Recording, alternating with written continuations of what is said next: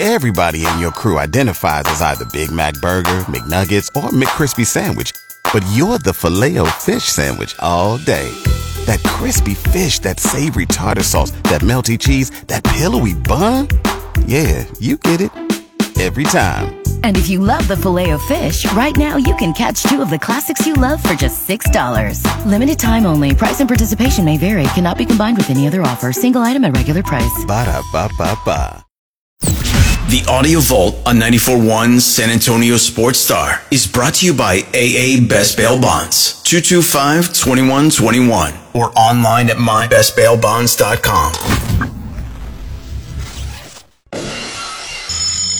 It's 0600. What's the O stand for? Oh my God, it's early.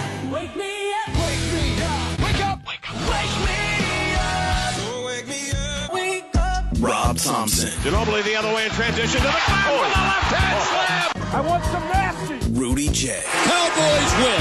How else would you settle this game? How about this, Cowboys? Begin each day as if it were on purpose. I wake up in the morning, I piss excellent. R&R in the morning on 94.1 San Antonio Sports Star. Good morning.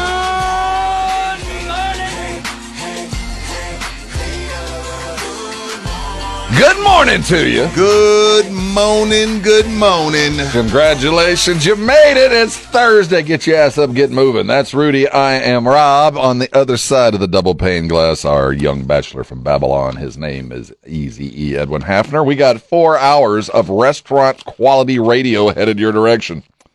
My goodness. Got a fine football game on a Thursday. I am ready for it. We got bookends this weekend. We got Thursday good football, and I don't know exactly how the schedulers managed to do this, but they gave us 2 7-win teams on Monday night as well. Super Bowl kind of stuff. Yeah, it's like that's the middle of the season. You know, if it was a regular years, we're at the midway point. So I guess on Thursdays and Mondays, now you're at that point where you're like, all right, let's throw something in there that's nice, just in case up to this point it's stunk, which it has. Kind of. So it's good to see that. You get a Super Bowl rematch Monday night. Looking forward to that. Because they're going to have to make up for the weekend of college football because it is all senior night. It's all senior day for the big schools. And it's also get ready for rivalry week. We'll have all your Aggie coverage starting at 10 a.m. with Andrew Monaco as they get ready to take on those fearsome Abilene Christian University. What are they? What is ACU? Wildcats. The fact that you know that's disturbing, well, Edwin. You know. But good morning. That's district game for UTA, right? Oh, that's right. Okay, he knows that. It's also the 30th year anniversary of game day. Sucks that it's on a week this bad, but they're going to be at James Madison App State. Well, good for James Madison, though. Which is a weird story in itself, what James Madison is going through. But I didn't know game day's been around 30 years. Yeah. You know what I mean? Like, it's one of those things where you feel like it's been 15 at most. Can you remember when there wasn't? No. See, that's what I'm saying. So if you told me 40 years, all right, because I really don't remember college football without it. Because when we didn't have game day was back in the Raycom days, back when you got one TV game a channel per week. Now, at their peak, Howie and Jimmy and Terry, game day crew, TNT crew. That's what's the Mount Rushmore of halftime, post-game shows? What's the Mount Rushmore? As far as your favorites of all time? I think it doesn't have to be a specific the best sport. Is the standard is still the TNT NBA. That's better than game day? Yeah. Because game day has a different vibe to it. That's what I'm saying. The standard is that, but it's a very different thing. The game day thing, we all aspire to game day. Right. Notice how Morning Talk has turned into game day every day. Fair. That changed what game day did for 3 hours on a Saturday morning changed sports talk radio. We've all been trying to mimic that, though we don't have an official game or place to be. We rotate in guests, we bring in perspective, we do all that kind of stuff, and it was born out of the success on TV. So, man, I can't imagine a world without it. And the greats that have sat there, and of course, Corso at the end of this. Yeah, bless him. Bless him. That's just one of those. Speaking of, legends, I saw Dickie V is cancer-free. Yeah, fingers crossed. He's going to be on TV soon enough. It was delayed a little bit. I think they were hoping to. I think those games in Chicago the night before last. I think that was his goal to be ready for that. Talk about a fighter at his age. I don't know. I might have tapped out. I'm not gonna sit here and lie to you, Rob. He's a fighter. Once you get a certain age, it's just like, hey man, I lived a good life.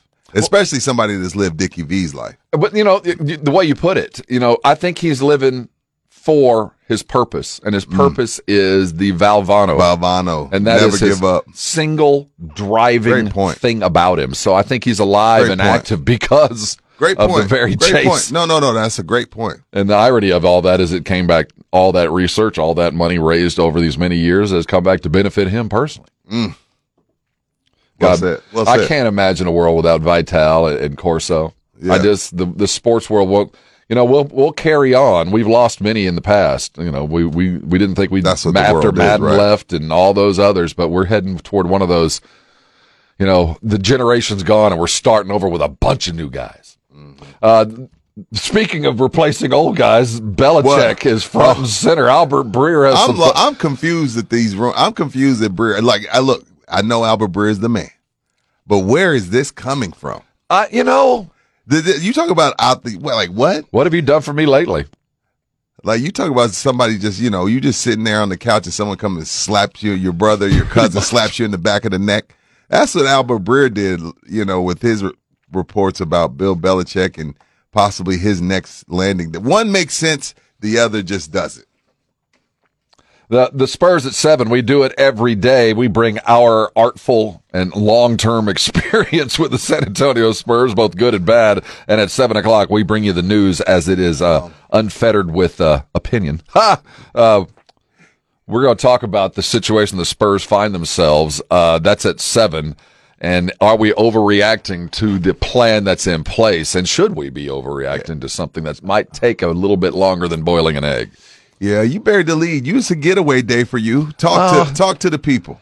There's those. There's a certain faction of our audience that pretty comfortable or believes I'm taking care of Bambi's mom. Well, you don't have to tell what you're doing, but it's a getaway day. Yeah, it's a getaway day. I'm going to go. It's an annual thing. Right? How many years is this for you? This is my 5th time. Southern Recipe Small Batch Pork Rinds, the guy that's with them. We started advertising with them. They've always taken us to the Super Bowl, and they have Pork Rind Appreciation Day.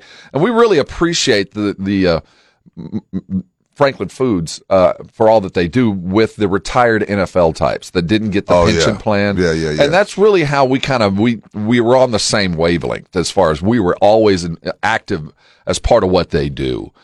Their guests, we have them on, all their retired guys, because they don't have the money for hospitals and things like that the younger players have. It just was not part of the. And the NFL don't really take care of it. And they really haven't. They've done. They should. Yeah, they've gotten better, but it's not where it should be. Exactly. And these guys stepped in to do that. Well, over the years, they invite the friends down to a big game hunt. How many acres is this? 10,000, 1,700, it's up there. 1,650. It's up there by the YO, up there where they have all the. What the hell's the YO? The YO Ranch. Did you know in the state of Texas? Talk to us poor people. What the hell is the YO Ranch? In the state of Texas, there are as many antelope and several other African species in the state of Texas as there are in Africa.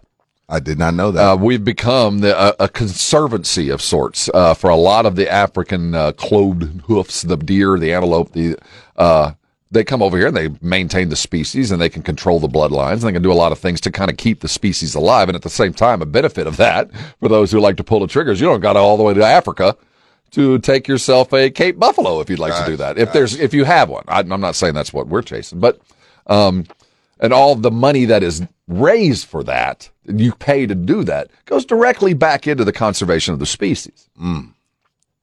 So you're actually, what you're trying to say is you're conserving life while maybe taking one. That would be one for the benefit of hundreds. Got you.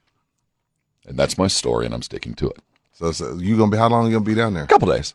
But see, here's the real thing: why I go. Why? I mean, I've pulled a trigger a lot of times. I know why you go. You going for the food. They bring in, and a guy that Jason Minnickson and I, during COVID, you're desperate for programming and content. Yeah, and content. Sure. We used to invite the chef that comes down. He's a Beard Award-winning chef, and for those who know what that means, it's like the Heisman Trophy or the MVP in the chef world. Right. He comes down and he cooks for 4 days the most phenomenal meals 3 times. Well, we get 4 meals. You get a breakfast, you get a midday, you get a lunch, and then you get a dinner. And man, oh man, you got to go hike the land just to keep the heart pumping. So even if you don't pull the trigger, you're a happy man. It is one of the highlights of my year. I am giddy. My wife is angry. I'm leaving her with a puppy and an angry chihuahua. She can't control Avery yet? Oh, I mean, as much as you can. Any 5-month-old bully pit mix. Well, at least dog. I feel like the first 2 years, I got here in 21, July. I feel like 21 and 22 were super cold. Oh, they were. I think you're going to get some good weather this year. You know, that's great if you're whitetail hunting, if you're deer hunting, mule, whatever, local stuff. The cold weather spurs the romantic side of your local 8-point buck. Right. Would like to go meet the does. That's what the cold weather does. We're talking about African and international species. Cold, hot. Don't matter. They outside. Matter. I mean, for those who like the hunt, there's a certain air. You need it to be cold to make it feel real. Gig 'em, Xavier. We're going to talk a lot about our Aggies. We got a game for you, Xavier. I want you to stay here all day. I'm setting an appointment. It's part of our 25 talk radio. What are they called? Kick-ass things? What did we get? Oh, you saw that? I did. I did too. So today at 9, this is for all you Aggies and for all you coaching pundits. We've been talking about the coaching search up in College Station. And our technical wizard around the building, also a college football fan, Ryan, we decided we'd put together our own particular bracket as the contestants have made themselves available. So we have 16 possible A&M football coaches lined up in a bracket-style form. And we're going to go through and discuss these coaching potentials and why they should or should not be coaches in College Station.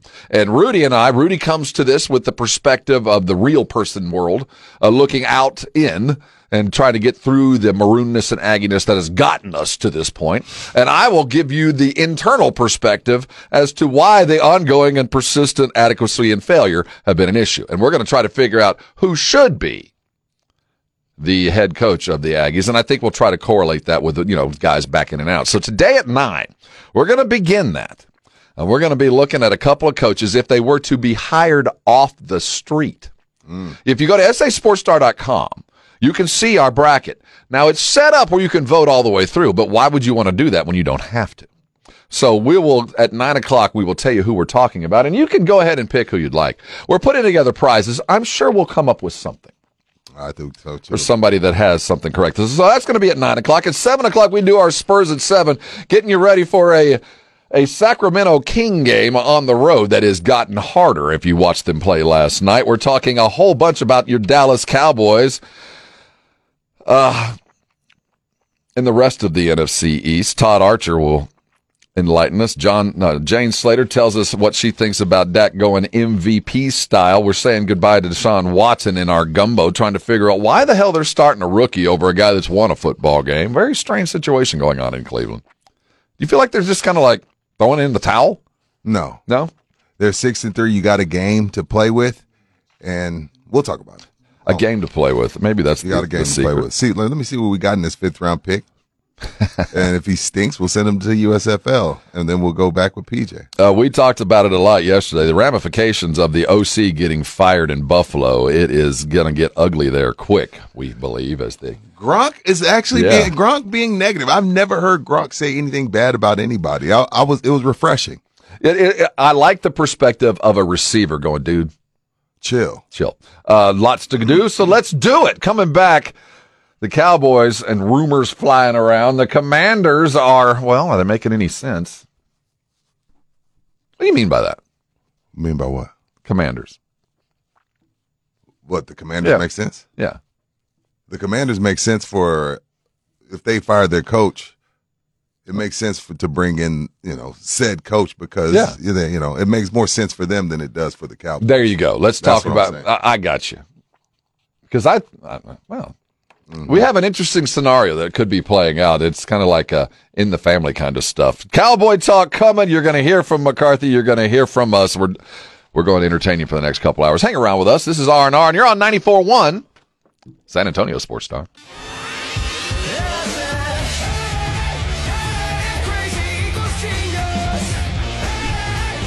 It's R&R in the morning here on San Antonio Sports Star. 7 o'clock, we're talking Spurs because that's what we do. 9 o'clock, we have a bit of a tournament for you. Hang here at 9. We're talking Texas Aggie and a coaching search we want to get you to weigh in on as we weigh through our candidates.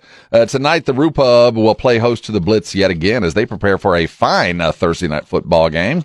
The party will be presented to you by Flight by Yingling. It gets going there as the Blitz arrives at 2, and we'll go all evening long. If you've been to the Roo Pub, you know the food is spectacular. Come hungry, eat well. The Roo Pub's at 281 in Redland. Starts at 2 and goes all night as the football games will be on. And the great thing about the Roo Pub is the volume. What do you mean by the volume? You can hear the game. Yes, especially Aggies. They're like what are they called? I don't know. There's something with the Aggies. They're like they're like a Aggie thing, volume with Aggie games, even if it's Abilene Christian. Oh, yeah. You got to hear the yells. You got to be able to pass it back. You know what I mean? Stop. It's Abilene Christian. Shame on you, Aggies. Shame on you, Bama, Chattanooga. I look at it like, it's our philanthropic effort. We're donating money to the Abilene Christian football program. The money's going to go to good use. Whatever helps you sleep at night. But next year, once we get all these changes, all that stops. We all get one of those, don't we? We still need one. No, all SEC opponents, baby. How are we gonna get the seniors a chance to play? You have to have that carrot. That's why we do it at the end of the season. Yeah. Keep all those backups interested. True.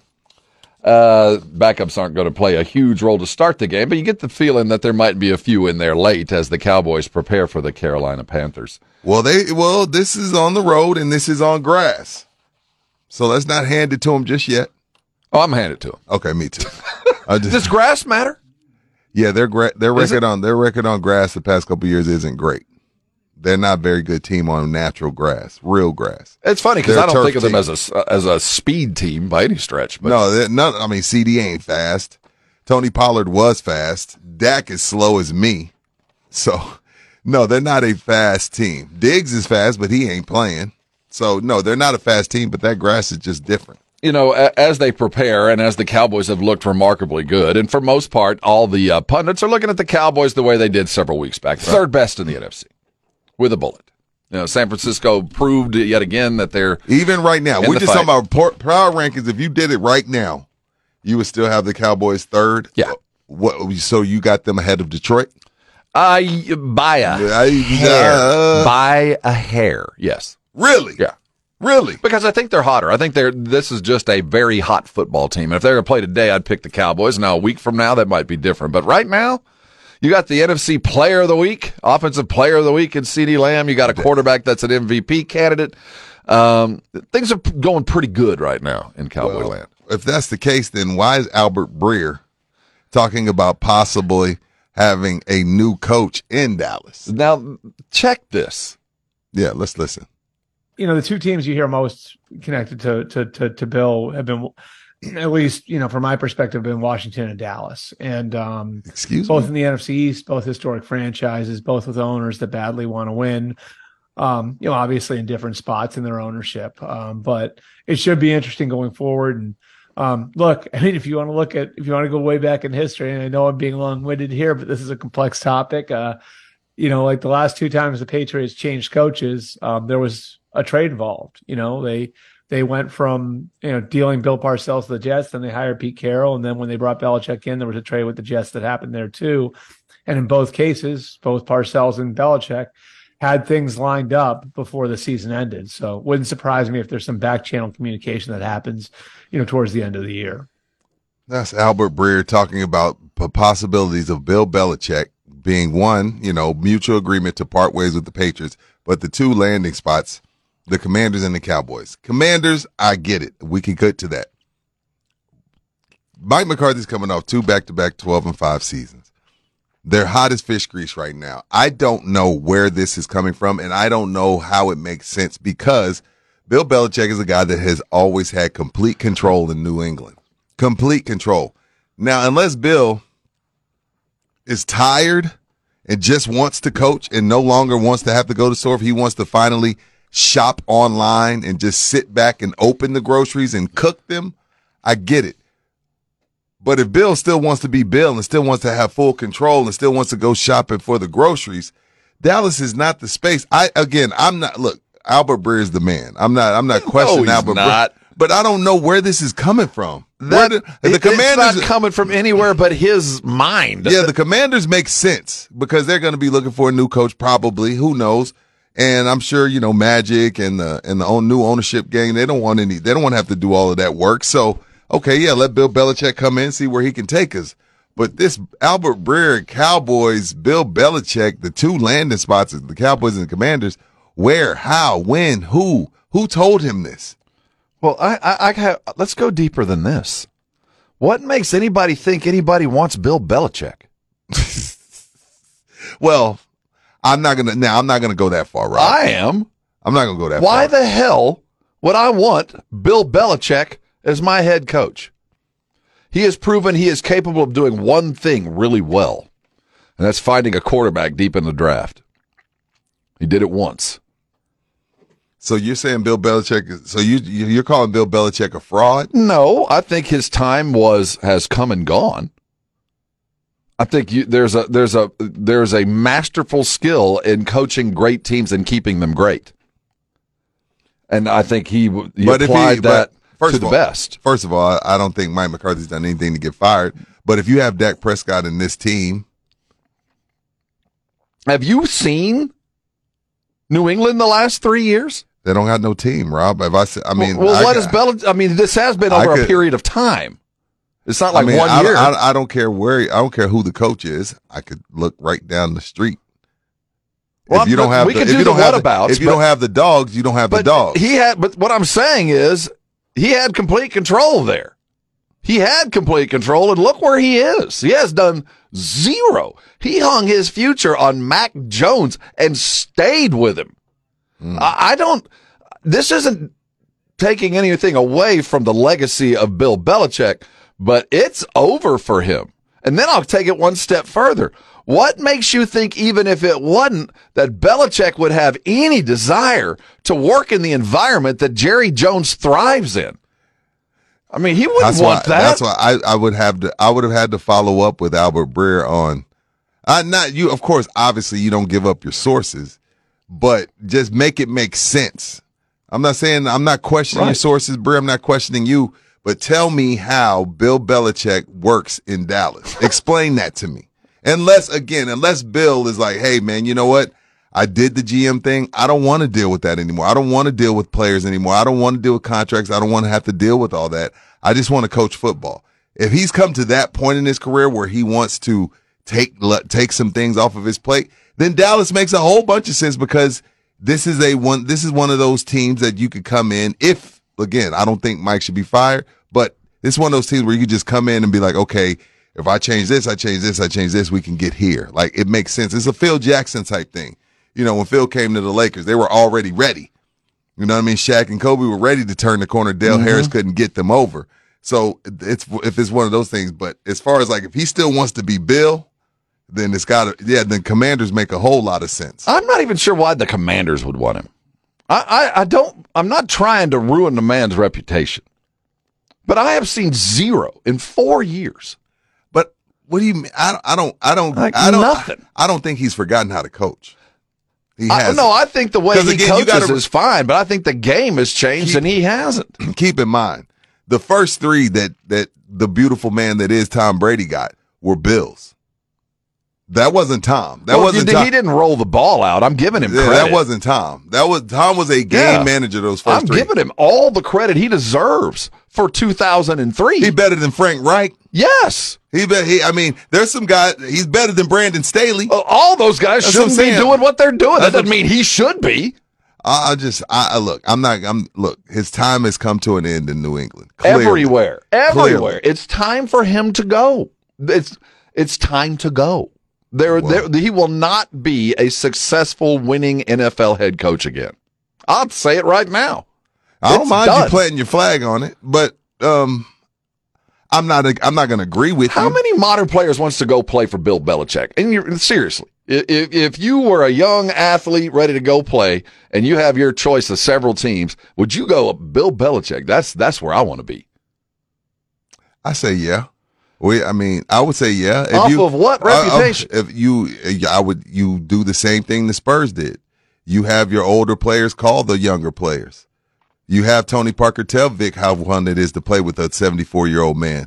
You have Tom Brady tell you how fun it is. But it ain't fun playing for Belichick. What I'm saying is, it ain't fun playing for a lot of older guys. But I'm just giving you the lowdown on how I would go about it if I were the Patriots. It needs to, or if I were whoever. He is that's hiring Bill Belichick. And I'll tell you, I would say the same thing about Pop. If it was winding down at Pop and Pop wanted to go someplace else and coach, I'd be like, why? Why would you hire him, one? And why would he want to go, two? None of this makes any sense at all. I think it has to be teams that are close. For Pop and Bill Belichick. It have to be teams that are like right there on the cusp because there's certain things that they know and do, not X's and O's, but there's certain ways they go about things that can get you over those humps that these teams can't get over. That's why Bill and Pop, I would still hire both of them. See, building teams from scratch at their age, I don't know about that. We'll see how it plays out because, again, we're going to talk Spurs at 7, and I think we're kind of all been bamboozled. But if I'm whoever's close, pick a team that's close. If you're, pick a team that's close for in the NFL. I'd bring in Bill Belichick to coach that team. If they have a legit quarterback and I feel like they're close, I'd do it. I would, and I do the same with Pop. Neither one, man. I wouldn't. I would like a fresh approach to a fresh team, and I think what they've done. But hey, man, that's why they're the great ones. Coming back. Speaking of like minds can differ in opinion. Dak Prescott for MVP. Wait till you hear what Jane Slater has to say.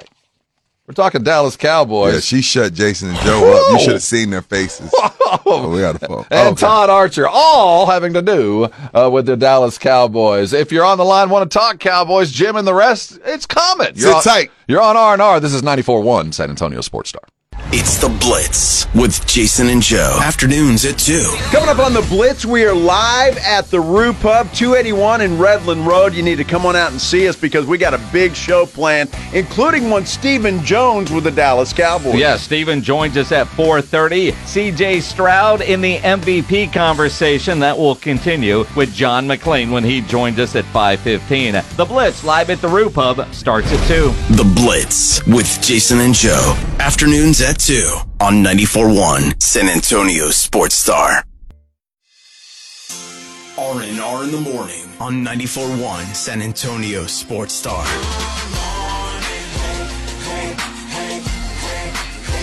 Hey, good morning to you. Top of the morning to all. That's Rudy. I'm Rob. We're glad you're here on R&R. We got football Thursday. Division foes. Supposed to be good football, but you know how that goes. Yeah. At least Bezos going into it can justify a little bit of his investment. Right. The Cowboys are going to be playing the Carolina Panthers on the road, and because the matchup is so, Cowboys hot, Panthers not so much, we're looking for other things to kind of get us to the game.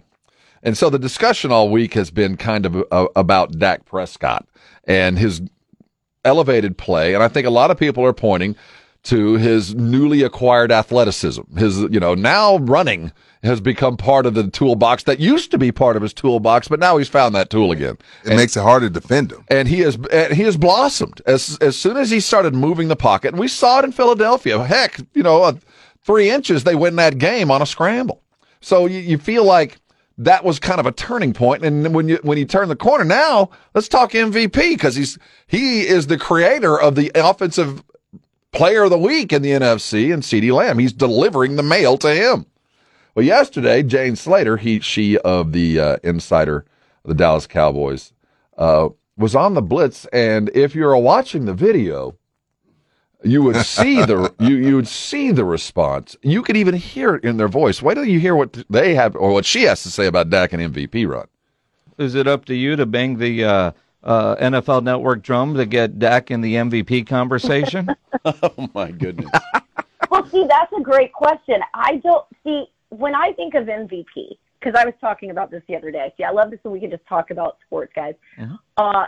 When I think of MVP, I think of the guy that's doing more with less. And if you look at this roster, he's got a lot of parts. I mean, he's got Micah on defense to help him. He's got Deron Bland on defense to help him. he's on offense. He's got CeeDee Lamb this year, which feels like an embarrassment of riches. And, you do have an offensive line. Well, they have struggled at times. When I'm thinking, MVP, I'm thinking more of a C.J. Stroud. I mean, look what he's done in Houston. Boom! Oh, settle Boom! down. Settle down. See, okay, so a little bit of backstory. So Pledge, first of all, he was the first one out there. He's a Texan fan, but he was right. When he said, hey, you know what, we got to start talking about CJ, Jason and Joe destroyed him. Now, Jason's willing to admit, hey, CJ's in the conversation. Joe wants no part of it. For a married man, Joe has not mastered understanding when he's just wrong. You know what I'm saying? Like, there's a retort to that I won't get into. Yeah, most men understand, like, hey, you know what? Most married men know, like, hey, you know what? I've been wrong. Like, there's 10,000 experts that say CJ Stroud's in the MVP conversation. Joe just refuses to believe that. So if you could have been watching StreamYard like I was and seen Jason and Joe's face when James Slater, Cowboy extraordinaire, threw CJ in a conversation that Joe says he's not in. Jason says he's in it, but doesn't really want to give CJ any props. Keeps bringing up the Panthers game. It was a priceless look on their faces, and and then they start naming names, and I'm like, well, he's been better than Lamar Jackson. Recently, I get it. He's been better than Lamar Jackson right now. But So shout out to James Slater. That made my day, getting to see the look on Jason and Joe's face. Just their mouths just dropped. It's not the premise that it's Stroud. It's her premise of more with less. Name an MVP over the last couple of years. That one MVP that was doing more with less. Mahomes won last year. He didn't have a receiver. Oh, Kelsey, geez, come on. Okay, move next. Year before that was Aaron Rodgers. He didn't have any money. He didn't have money receivers. He had one. Next. The highest paid receiver in history. What she's trying to tell you is, hold up, time out. What she's trying to tell you and Joe Ryan Nagel is CJ's doing it with Noah Brown. That's not Devontae Adams. That's not Travis Kelce. No, I'm with you. No, that's not AJ Brown. The premise that MVPs should be getting it because they do more with less. That's not true. It's just flat not true. I'll go back. Maybe Cam Newton probably did the most with less. Oh yeah, they had a running game. That was it. He didn't have. But other than that, every one of these dudes has had a gold jacket playing beside him. Every one of them that we're talking MVP had at least one gold jacket beside him. That's not less. CJ's doing it with nothing. And I will grant you that. But he has 800 yards in 2 weeks with Noah Brown. Okay? And not just Noah. He's got your favorite tight end ever walk the planet. Oh, now y'all want to give he's got that gold jacket that's now y'all want Dalton Schultz to be Travis Kelce. He's great, man. We just didn't want to. Rob. Get the hell out of here. No, I'm with you. But I cannot get over Carolina. It's going to take a lot of games for me to get over the fact that you lost to the Panthers and Frank Reich. And what if the Cowboys lose to them? Again, not the whatabouts. I'm not talking. If Dak Prescott loses, the same conversation will be had. Dude, but you lost to Carolina. We got it. Let's talk about Dak MVP with who is that? What's his name? I can't. His name is Archer. Oh, you want to go to the phones? I'm sorry. Yeah, Jim's been hanging for a while. Jim, thanks for hanging on. Dak MVP, thoughts? Hey, Rob, Rudy. Love you guys. Thank you. We love you. Out there at the Seguin HEB, listen to you on our way into work every morning. Wow. Appreciate you, bro. Thank you. You guys need to pump the brakes on the Cowboys being as hot as oil grease and Dak being MVP. So hear me out. Okay. Cowboys fans are like yo-yos. You guys are so up and down. Before the 49er game, you guys were like, we're contenders. We're right there for the Super Bowl. After the 49ers game, we're the worst team in the league. We're not there, everything else, right? Now we're as hot as oil grease because we played one good game against the Eagles and lost, keep in mind, and we beat up on the Giants for the second time, and now we're as hot as grease. And as far as Dak is MVP, who have we played? Well, it's not about who you played. Twice, for this, it's number-driven. The Jets, the Cardinals, the Chargers, who beat themselves every week. He had one good game against a good team, the Eagles, and lost. We cannot beat any good teams. We only beat the mediocre teams. We're the king of beating the mediocre teams. But we're not there yet, clearly, and I think that will come to light as we get into the meat of the schedule here in December. So because we're beating up on the Giants, all of a sudden we're the hottest team in the league. We've got the You know what, Jim? We don't need all this negativity. Why you got to be so negative on the way to You're on the way to HEB, bro. Come on, be nice. Don't talk the truth before the sun rises. Hey, Jim, let me ask you a serious question, though. Let me ask you a serious question, Jim. You said HEB, right? Yeah. So, I only mess with my mother-in-laws, right? I only mess with my mother-in-law's tamales. But a little birdie told me that y'all tamales are legit. We get them. They're legit. Are they legit? Yeah, they're good. Oh, yeah. They're not mamas, but they're good. They're not my mother-in-law. No. But I don't think HEB claims to be that. They just Go ahead, Jim. You come into an HEB on the weekend, we're actually walking around with them in a cooler, nice and hot, ready to go. You can take them home even right there. You know what, to give more authenticity? Sell them to me in the parking lot. Appreciate the if you phone really call, want to Jim. add some flavor, have the HEB cart in the parking lot, because those are always the best ones. That's a Cowboy fan saying we got to calm down. He's right. He's absolutely right. But there are some numbers we're just to talking justify. about in the conversation, which has been the theme of this week. He's right. You're right. We run hot and cold. I'll throw myself in the weed. Me too. But I think at this point, for the first time in a long time, there are numbers to justify Dak's comparable greatness. There are numbers to say it. Now, we might not want to admit it. As Pro Football Focus, they're unbiased. They're a strictly numbers-based thing. They're not an opinionated entity, Rob. And we're going to look at 5 Cowboy stars that Pro Football Focus says, hey, they're the real deal. So that less is more stuff, or less with more, or more with less kind of stuff, that matters. Hey, Texas Rangers, how are you on a high-priced first base DH? Wow. Oh, did you just go there? How are you on the most expensive first baseman to ever walk the planet?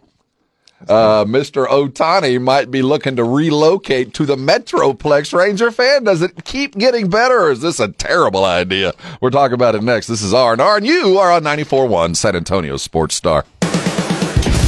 Good morning, everybody. Jason Minix here from The Blitz. Starting at 2 o'clock today, we are live out at the Roo Pub, 281 and Redland Road. Stephen Jones will join us at 4:30, the latest on the Dallas Cowboys. Plus, John McClain will join us at 5:15.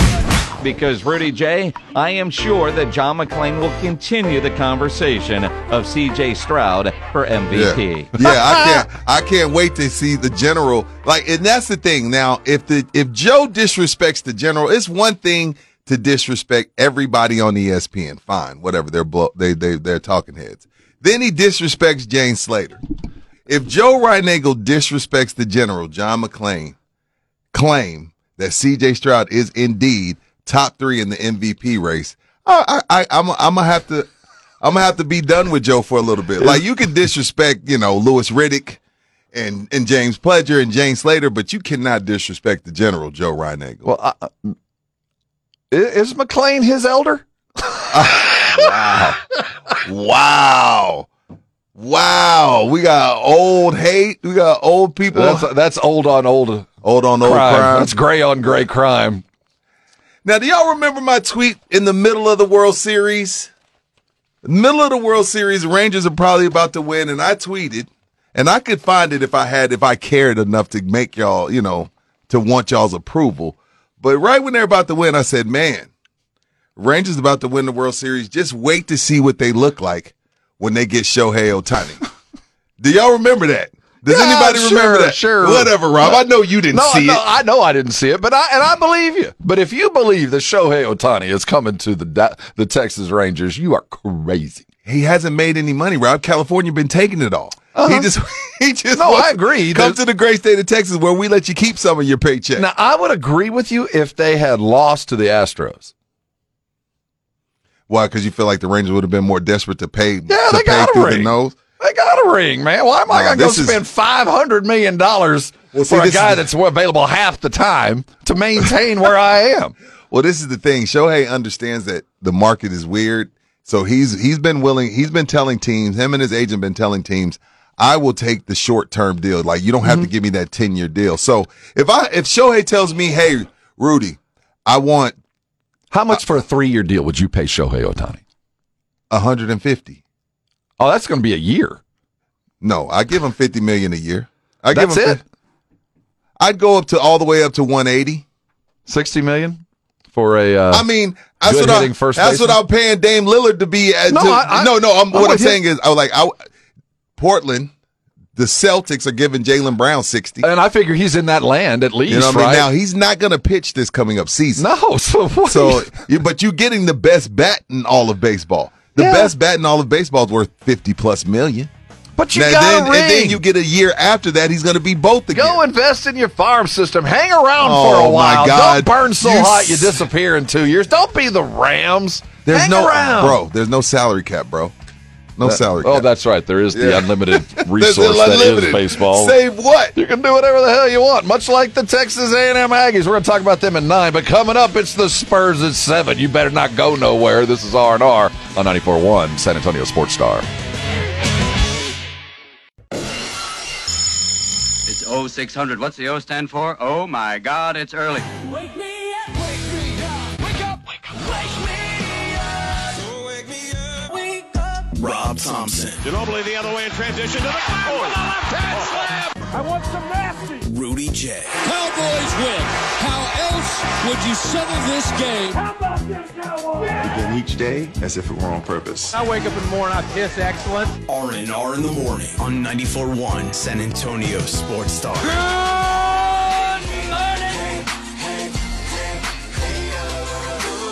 It's the Spurs at 7. We do it every day here at San Antonio Sports Star. He is Rudy. I am Rob. 35 years of Spurs experience. We've seen the good, the bad. This is why we are here, to make sure you are in place and in play for our San Antonio Spurs, who have the day off today. They're traveling to Sacktown to take on the Sacramento Kings, who took care of the L.A. Lakers last night, providing their first home loss, I think, for the Lakers. Or is that their first overall loss? No, it ain't their first loss. It So may have been their first home loss. It was easy. Yeah, Sacramento comes into town tomorrow. I'm looking forward to it. I like that Sacramento team. They were third in the West last year, almost beat Golden State in the playoffs, and look like they've made the next step. So it's a good basketball team. Really good basketball team. Mike Brown comes from the pop tree. Does he throw Pop a bone tomorrow night? No. They could start their third stringers against what we have seen. They come in with all-star caliber players. Sabonis is one of the best double-double monster rebounding. He does everything the Spurs don't do. I hate to say it, but I don't even hate to say it. I don't give a damn. He gave Anthony Davis the business last night. Yes, he did. And AD's been playing as good as anybody. Anthony's one of the better big man defenders this league has. And Sabonis gave him 29 and 16, 7 assists, 3 steals, and a block. And AD was on him most of that time. Now, AD only had 9 points himself in 35 minutes. So when Adam Silver says, well, I don't know if we can do an all-star game with, the world versus the U.S., yes, we can. Sabonis is one of them. Yeah, we can. But anyway, Sabonis gave him the business, so we got to deal with him tomorrow night. So knowing that this is a good basketball team, a playoff caliber team that can run, Keegan Murray's one of the better big man shooters. I expect to see Wemby matched on him a fair amount tonight or tomorrow night here. You think so? Yeah, I do. I think that's the match. I'm not going to put him on Sabonis. You know what I'm saying? So I think it's going to be a Keegan Murray kind of a matchup. And we're really Harrison Barnes. You got to hide him with Harrison Barnes, because Harrison kind of just sits at the perimeter. Good basketball team. Go look at it. And the reason I bring up the fact, I'm not trying to say that the Spurs don't have a chance. They should be able to play at least competitive basketball with them. But what I'm getting at is a loss would be no disgrace, no matter how good the Spurs were playing coming into it. The Sacramento team, they're a little bit ahead in the development side of things. They've had an extra year with their young rookie star, and they've got another couple of stars to protect him, and the Spurs don't have that. So when you look at a potential 6, 7, 8, 9 game losing streak that we might just be in the middle of, the Sacramento loss, ordinarily you go, well, you lost to a better team. But I'm getting the sense, Rudy, that Spurs fandom around the country, around San Antonio, getting a little surly, bruh. I know I am. Oh, no. It's people have some things to say about Pop. People have had some things to say about Wemby. People have had some things to say about the team as a whole. But I feel like after hearing Wemby after the Oklahoma City game, I kind of have to take a step back and think maybe that there's a little bit something else at hand here. Yeah, even though I know it's he's trying to learn from us as and just we trying as to much learn as from him. Yeah, we learning know from him, and it's gonna be, as I told you, it's gonna be a long-term project, and it's we are experimenting some stuff, but this is the way I like to play is when we win, so we got a lot to adjust. I think I'm talking about people like me that thought they'd win 40 games. We've been bamboozled into thinking that this was the year that they were going to actually start putting their best foot forward. And I'm not sitting here telling you that they're tanking again, that they're trying to lose games. But what I'm telling you is it's not in the plans for them to be in the playoffs this year. They never had, maybe the thought process for them was hearing Wemby say, well, we know it's going to be a long process and blah, blah, blah, whatever the case may be. Maybe I got a little bit, I put what did they say, the cart before the horse, and thinking that, okay, they were really going to hit the ground and say, all right, this is what we want, when really this is an experimentation season. This is a season where they're just like, all right, let's see if the guys that we've assembled and we've been coaching up, again, like you brought it up yesterday, Rob, which I thought was a good point. Like, look, hey, man, Keldon and Devin, they're not babies anymore. You know what I mean? They're not babies. McDermott, like some of these C.D. Osman, like a lot of these guys been around for quite some time. They're not babies anymore. Zach Collins been around. But maybe this is an experimental year where they're playing with lineups and just seeing if the talent that they've amassed is ready to take the next step and for them to invest in them, or should they reevaluate things at the end of the season? Again, just watching them in preseason, watching Summer League, I'm like, oh, okay, they ready. They're ready to take the next step. When clearly, when I hear Wemby say, well, we already know that this was going to be a long process. And then when you look at the starting lineup that they've ran out there for 10 games now, Rob, 11 games now, it's like, yeah, this wasn't the year that they were like worried about turning the corner in.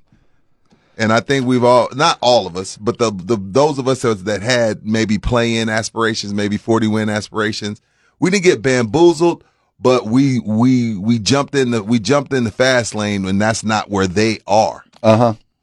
That's why. So if that's the case, if what I'm seeing is true and what Wemby says is true, then I can take off my expectation glasses, properly put them back in the glass holder, and be fine with it. If that's exactly what they're doing, they're experimenting this year, seeing what they have, then I'm not going to be mad at them. Okay. I'm not going to be mad at them. Okay. What? Why are you laughing? Talk to me. Talk to me, partner. We said a couple of months ago, at least I did, that when the use of the experimentation, this process of development, it is a trap. It is rat poison. It is a safety net. It is the biggest excuse possible to have this looming over your head that, well, we lost tonight, but keep in mind, we're just kind of learning each other. We're all just kind of feeling each other out. You don't get those vibes? What this strikes me as, especially when I hear Wemby come out and go, we're all kind of getting to know him and he's getting to know me. Go ahead. I'm going to let you It strikes me, there's a scene that, and I don't know if I'm allowed to talk about him, okay, but the Cosby Show. Remember, I think it might have been the first year of the Cosby Show. And what put them on the map was this scene with him and his son, Malcolm Jamal Murray.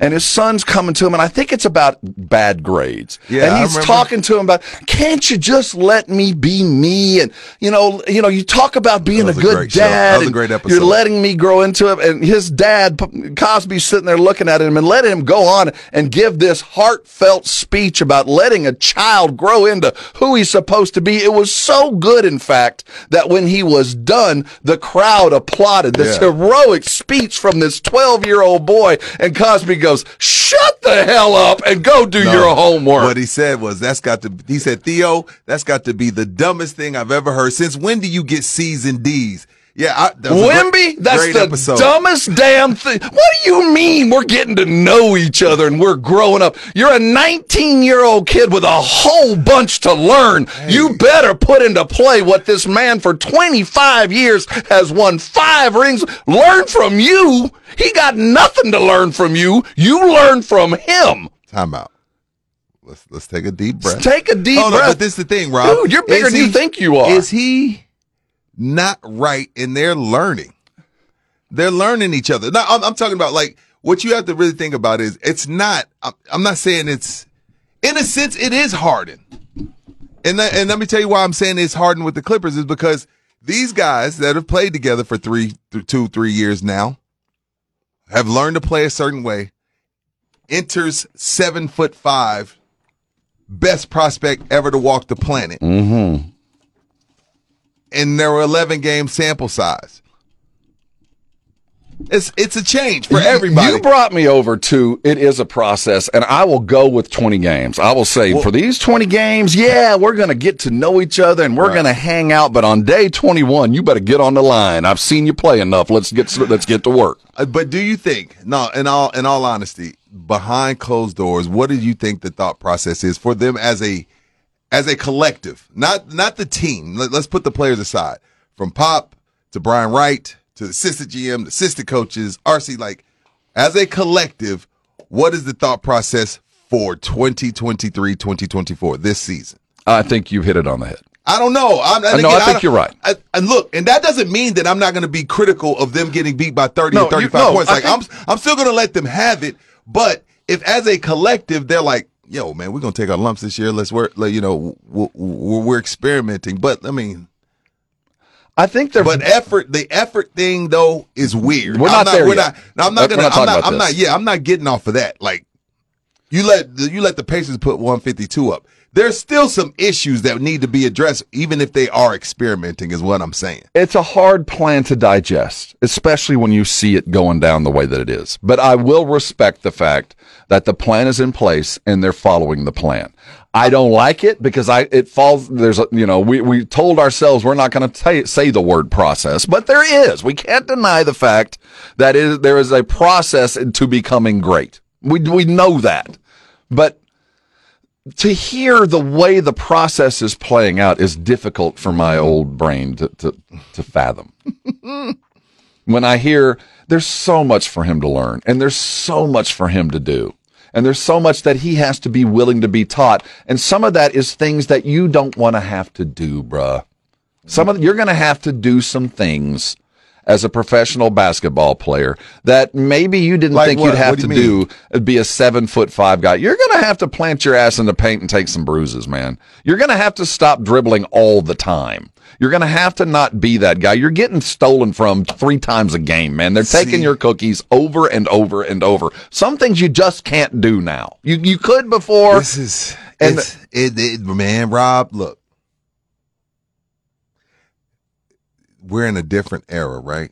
But some things stay the same. I ain't even talking about the play. I'm talking about forecasting and looking into my crystal ball. I have to.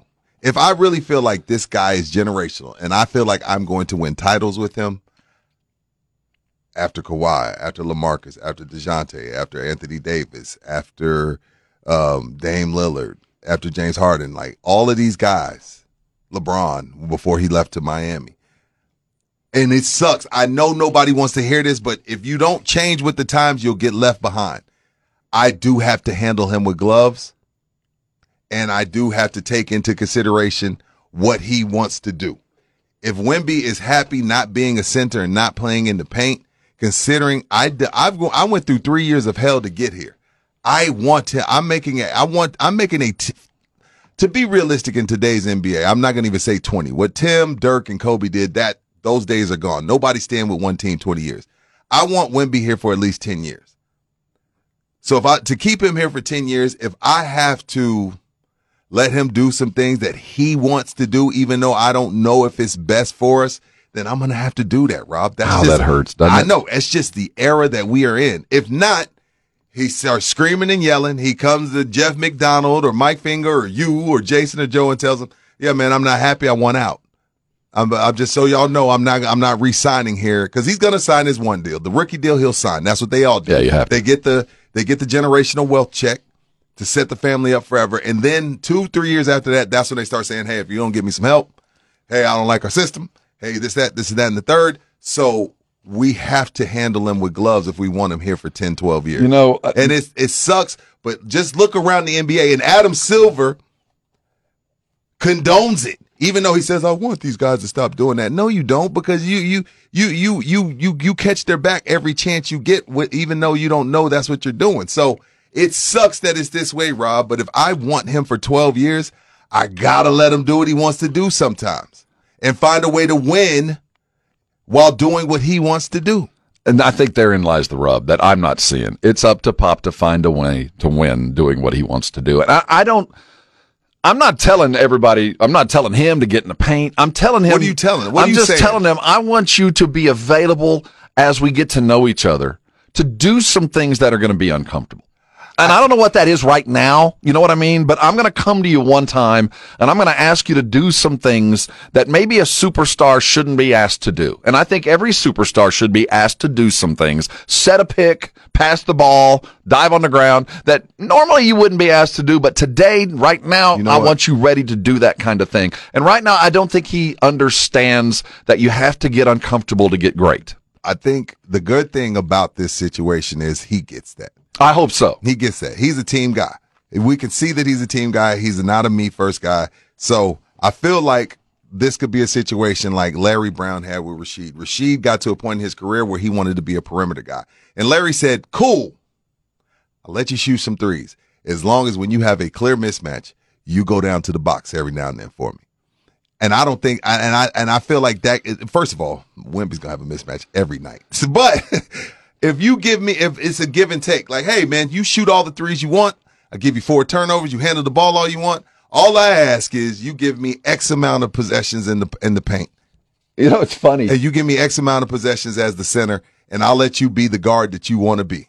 It's going to be some give and take. And I don't have a problem with that in 2023 because I need him to stick around for 10, 12 years. The irony of the comparison with Sheed is I want him to act like Sheed more often.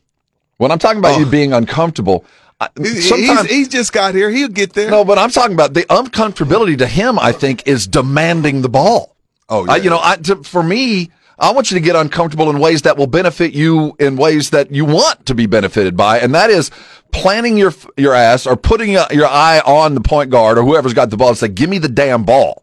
That's uncomfortable for him. And I want him to be uncomfortable sometimes by just flat out, and if you don't get it, run over to the guy who didn't give you the ball and tell him next time, if you don't, whatever the case may be, however you lead, that's the uncomfortability I'm talking about. Yeah.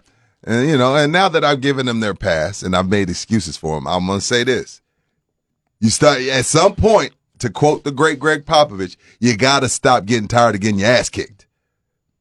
Getting beat by 40 is unacceptable. Like at some point, your competitiveness and the dog in you, if there is a dog that lies in any of these guys, says, hey man, come on, lock up.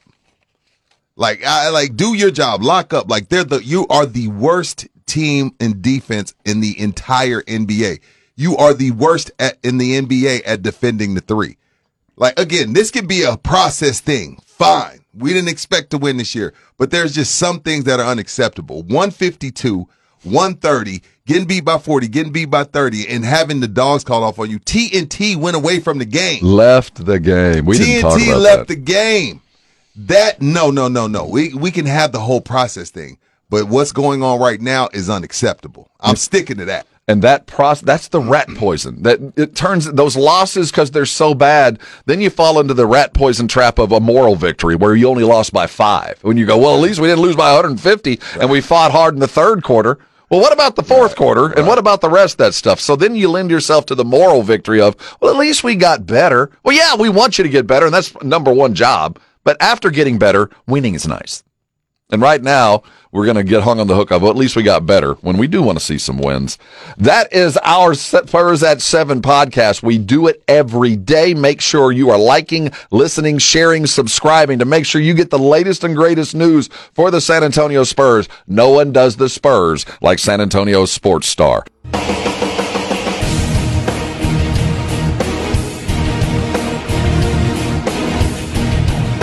It's R&R here on San Antonio Sports Star. We're your home for the Dallas Cowboys. We'll get you started on Sunday. It's an early kickoff as the Cowboys travel to Carolina. We'll get you started early. Caroline. What's the Thursday music? This ain't no. Does Thursday have their own? Do they got the theme song? I know Sunday has Carrie Underwood. Thursday, who they got? Amazon's trying. I'm sure they got something because we met the music guy. Remember when we were at the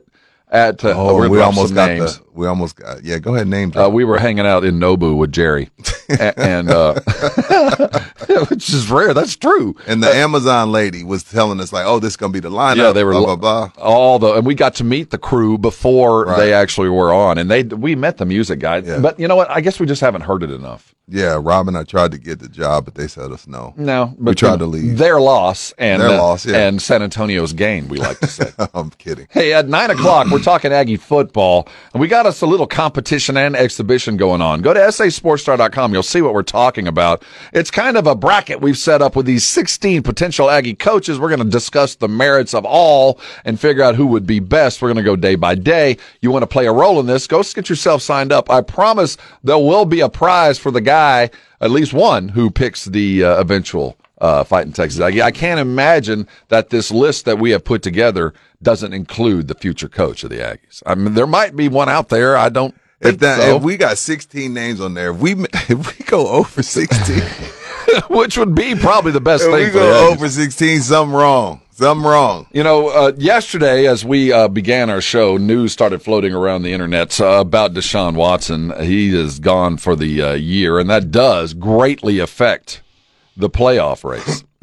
It really does. I mean, this does matter. Well, and then the news even got weirder as I wouldn't say weirder, but we saw P.J. Walker just 2 weeks ago win a football game, a good football game. Sure. And so as we found out the news, we go, well, they're going to carry on with him.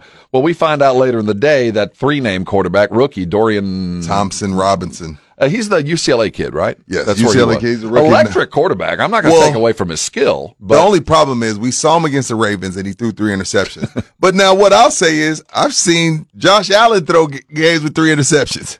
I've seen Patrick Mahomes throw 2 or 3. Dak Prescott throw 2 or 3. So are we holding a rookie to like, oh, well, you had one bad game, get him out. Now I heard Canty and them on the way in, or I forget who it was last night, arguing like, why are you putting this kid in? Well, hell, I need to see what I have in him. I'm 6-3. Expectations are off the table. If we win games, everybody knows if it's PJ Walker's been around the Naya for a reason. He's not the answer either. All expectations for the Cleveland Browns are all the way off the table. We know that they're the number 1 ranked defense in the league. Fine. But if they end up falling off the face of the earth, nobody's going to blame them for it. That's, so why not see what you have in DTR, which is I understand the thought process. And if he goes out there and it looks like, damn, it just ain't it, I can always fall back to PJ Walker. But now the underlying thing here is the Texans, the rich get richer. So there we go. If you're a Texan fan, if the Browns fall off the face of the earth, you got their first round pick. Well, regardless, whatever record they end up at, Rob, I'm just saying it has a possibility to move up drastically. They lose 6 of 8 or 7 of 8 over these last 8 games that they have. Then the Texans have their first pick and they have Cleveland's first pick. And, with them not having Deshaun Watson, that pick could be a top 15 pick by the time we're done. So the Texans, it's just been their year. So not only does Cleveland's imminent, and we expect, there's no way they can maintain. I'm not going to say collapse. That defense is too good. The defense is too good. Oh, no, they're not going to collapse. You're right. I don't think they're going to fall apart. But not only does that improve the Texans' draft fortunes, but it also kind of opens the door to a possible playoff because one playoff contender is now I expect, to fade out of the pack. They got 8 games left, Rob. If between DTR and PJ, that's 5 initials. It's too much. That's a lot. It's too much. Between DTR, PJ, if they can find a way to win 4, get to 10, go 10-7, maybe there's a small chance to get in, right? All they got to do, if they can go 500, if DTR, PJ can go 4-4, there's a good chance. There's a slight chance they could get in because, again, this is the AFC. There's going to be some good records. It may take 11-6, but I think 10-7 you could sneak in the back door. Maybe possibly leave the screen door unlocked. I'll tell you this. If they do that, and I think it's possible, not likely, but possible. 4-4. If they go 4-4, give the MVP to Myles Garrett. Give it to them. If they go 4-4, if they manage to squeeze 4 wins out of this, it'll be because of defense. Give him the MVP. They can beat the Rams. They're going to beat Chicago. They can beat the Jets. Now, Pittsburgh, Jacksonville, Houston, and Cincinnati, those are going to be tough. But I could give them 3. I think they could beat the Rams. Denver's playing a little bit better, so I'm on the fence on that one. But the Rams, Chicago, and the Jets, I found 3. Because their defense is so good. I found 3 wins for them. So maybe you're onto something, Rob. I'm going to plant my flag and hang on to this Myles Garrett thing till it is literally ripped from my cold, dead fingers. Yeah. We get the game tonight plays into the Oh, it does. Who's it more important for, Rob? They both lost. I think I got to go with the Bengals because of the record, right? My because gut of the record. says they need it because they're at home. They really need to. Losing at home to the Texans, that hurt. And they're at home again tonight. Yeah, so I think that either this scab will heal over with a win or something is going to be greatly exposed with this Bengal team, and they're going to start falling into the Buffalo area like, oh, my goodness, now every game's a must-win if they go down tonight. I mean, this is that loss last week. What are they, 5-4 now, Edwin? Cincinnati's 5-4 right now. Yeah, they're 5-4, 8 games left. The ramifications of last week are huge. They need to go 5-3, and they do. And they're playing in AFC. So let me look at this. They got B Moore, Pittsburgh, Jacksonville, Colts, Minnesota, Pittsburgh, Chiefs, Cleveland. Yeah, they got to go 5-3. They need to go 5-3 the rest of the way. Again, that 10 game mark is the mark. The lone brother defender in Baltimore, I think that last week was standing. I'm listening. That they have the formula to win a Super Bowl. That's a team that I'm not paying too much attention to during the regular. All they got to do is get into the playoffs for me. Who, Lamar? The Baltimore? Ravens. I'm not worried about home field. That is a team that is built to win playoff games. Maybe not regular season games. I didn't like that Cleveland game. There's 2 games that I didn't like. I didn't like that. I didn't like the fact that they could get out to a big lead like that and just squander it away to a team that has struggled really, really bad offensively, even with Deshaun Watson. And that's counter to everything I just said about a team built to win playoff games, because that's a team built not to give up big leads. It's a team that built to hold on to minuscule leads, small leads, and huge time of possession leads. That's what they're built to do. And I feel like I'm not going to judge them in the regular season yet. I think if they're just a wild card team, I'm still afraid of them on the road because of the Lamar factor. But tonight, it matters more for the Bengals. I think Burrow, as good as he was last week, there was one interception that was Allen-esque that you're going to allow a guy like that to have. But against another defense like this, he throws another one. We start questioning whether Burrow is Joe Cool. For sure. You dig a hole like that, it's hard to dig out. I'm just happy I'm happy there's a good 2 teams on Thursday, something to look forward to. Now, as we head into the weekend with the Cowboys, it's so hard for us to justify the Cowboys' goodness to greatness, but when you hear from the numbers dudes, the Pro Football Focus dudes. Oh, yeah, I got you. When you get those kind of numbers about like the Tyron Smith myth or fantasy of goodness to greatness, or whether he's done or not. Yeah. When the dude's on the field, he's one of the best playing. The numbers tell us. Yeah, it's not a talent issue. It's an availability issue. It's just an availability and continuity. Issue. But you look around the rest of the Cowboys, there are guys that are outperforming the rest of the league at a variety of positions. Yeah, when I look, again, this is Pro Football Focus, not opinions. All analytics, all numbers. They don't give a damn about the Cowboys and Purdy, Dak. They just put the numbers in a system. The system spits it out, and then they give us this. Cowboys stars. This is from the official page of the Pro Football Focus on Instagram. Third amongst quarterbacks is Dak Prescott at 87.6. Third. That's pretty high. Fourth amongst wide receivers, CeeDee Lamb at 90.7. Ooh. Second. Now this one, I'm going to stand up and I'm going to beat my chest and I'm going to pat myself on the back a little bit because I tried to tell y'all something and now Pro Football Focus has backed me up, Rob. Second amongst DBs, not Stephon Gilmore. It's some little dude named Deron Bland who I tried to tell y'all is making that $100 million Trayvon Diggs got from Jerry Jones look like money that they did not need to spend. He's second Rob, amongst DBs at 89.4. Second, Rob. Second. I'll move on. I'm done patting myself on the back. Now, fifth amongst edge rushers is DeMarcus Lawrence. It's not Micah Parsons. Who? Yeah. Really? Now, guess who's behind? Not in front, Rob. Guess who's behind DeMarcus Lawrence? Lawrence? That would be Micah Parsons. But what I'm saying is, we've been talking for 2 years. We got to put some money aside. We got to put money aside. We got to take care of Micah. Got to put money aside. He ain't even, again, this ain't opinion. This is analytics. This is numbers. He ain't even the best edge rusher on his team. Well, he's the That's just why I said on my Instagram post, you can check it out at RudyJ_star. Micah's podcast has been better than his defensive production on the field. He ain't even playing better than DeMarcus Lawrence, according to Pro Football Focus, who doesn't have an opinion or a Micah jersey. So y'all do with that what you want. What kills when you throw those numbers out, and you're going to tell me with a straight face. I know. I'm bloviating.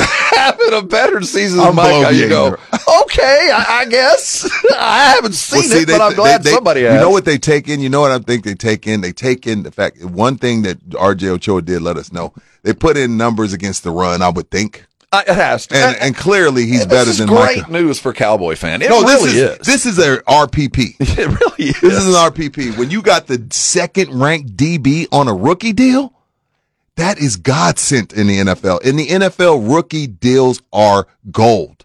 They're gold. That's the gold standard. You have to hit on your rookies because you got 6 or 7 guys you got to pay. So if you miss on your rookie deals, you are done. You will not advance. You will not be anything. And they got one in DaRon Bland. This is with their star out. And you consider how lucky they are. I mean, of all the positions, to find a guy that is underpaid and overskilled, it's at the position where you had invested this amount of money, and everything hinged on your cornerback play for the rest of that defense to be as competitive as they have. And they had the right guy at the right time. Now, they had to spend $100 million to find out they had the right guy at the right time. But no, the thing about it is it's a RPP, Rob. I give Diggs a hard time, but what will ultimately happen is you'll let Gilmore walk, Diggs will come back, and then you have Diggs and Bland, and that's going to be tough sledding for any quarterback in any receiver tandem. Hey, coming up, there is a search going on at A&M, but there's more going on in the college football world. If you're on the phone and you want to talk A&M, we're going to give a couple of minutes there. But at 9 o'clock, we're going to have a party, and I want you to hang around for this. At 9, we got our bracket going for all the potentials, and maybe David on the line who wants to talk about Aggie coaching might have another one to add in. Let's look around the college football world as it is a paycheck kind of a weekend, but this is the kind of weekends where Heisman trophies are won. Big numbers are thrown, and there are some competitive games in a couple of conferences. Absolutely. We'll get you ready for a full spate of football, which includes senior night at the Alamo Dome as Jeff Traylor and the UTSA Roadrunners wave goodbye to 21 seniors, I think?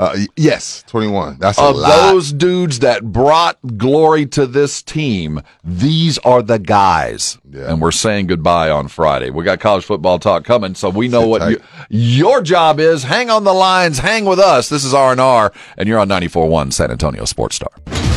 Good morning, everybody. Joe Reinagel here. Coming up on the Blitz, we are live out at the Roo Pub, 281 in Redland Road, getting you ready for a big Thursday night football game. Plus, we're going to talk some Dallas Cowboys with Stephen Jones. He'll join us at 4:30. And John McClain, well, he talks C.J. Stroud and MVP, believe it or not. He's coming up at 5:15. Rudy, Rob, what exactly is a conversation about MVP? A conversation is like right now, if we put in their MVP votes, Joe, since I got to break this down, but to keep in mind, this is a guy that gets to HEB, don't know where the door is, and doesn't have his wallet. So, of course, I fully understand why he don't know what the conversation means. This is a guy that got all the way to HEB, got all the way to the checkout, gets the total, and has to tell the lady, I don't have my wallet. Can you what story are you telling? Is this something that Reinagel did? Yeah, he did this yesterday. So he went all the way to HEB, first, and then once he got to HEB, Rob, he was like, and keep in mind, Rob, this is HEB, and this is 1604 in Blanco, so this is a super one. He can't find the door. Well, I get that. Have you been to that one? Yes, and I can find the door. Well, I can find the door, but there's a lot of doors. It's okay. But then goes through, cart, fills it up, gets all the way through the checkout. She says 98.73. He starts. And he doesn't have his wallet? Don't have his damn wallet. And I guarantee he doesn't have Apple Pay. So now keep in mind, that's who is asking what in the conversation means. In the conversation means if all the votes went in today, is CJ top 3? Yes. Yes. Without a doubt. Without the shadow of a doubt. If you go by the numbers, go to ESPN, click on stats, click on quarterback leaders. There's only one quarterback ahead of CJ Stroud. Sam Howell. Okay. Yes. Well, that's not saying a whole lot. Well, no, what I'm saying is the people that Joe and Jason Phil are in the conversation aren't ahead of him stat wise. That's all I'm saying. Well, I'm saying give it to Sam Howell. If you're in the top 3, if the voting ended at any point in time, you are in the conversation. And he has a good chance if they find a way. Keep in mind, this is a team over the last 3 seasons went 11, 38, and 1. They won 2 games last year. If he finds a way to get to 9, 10 wins, what's more valuable than that? Help me. Help me. I think everything you're saying is right. I just have a real problem for voting for a kid for MVP who's probably still on his mom's cell phone plan. He's so young. You're like, dude, there's dues to be paid. You can't be this good this early. You got to have to suffer just a little bit. And I think that's what the Blitz is suffering from. That's what it is. That's what they're suffering from. Well, not Jason. Jason, he toes the line well, so he can't be wrong. Like, he kind of hedges his bets. But Joe is full blown, like, no, don't want to hear it. Even though Jane Slater, even though all these experts have told him he's wrong, he's just holding on. As the MVP vote will round into form, that's going to play out. So will the Aggie search. But we can't, and we're living in San Antonio, and as the Aggies continue to search for a player, and we're looking at UTSA rounding into form, and that Tulane game that's in a couple of weeks that really is to take the conference. Is going to be nationally televised, and the media is going to be talking about Traylor.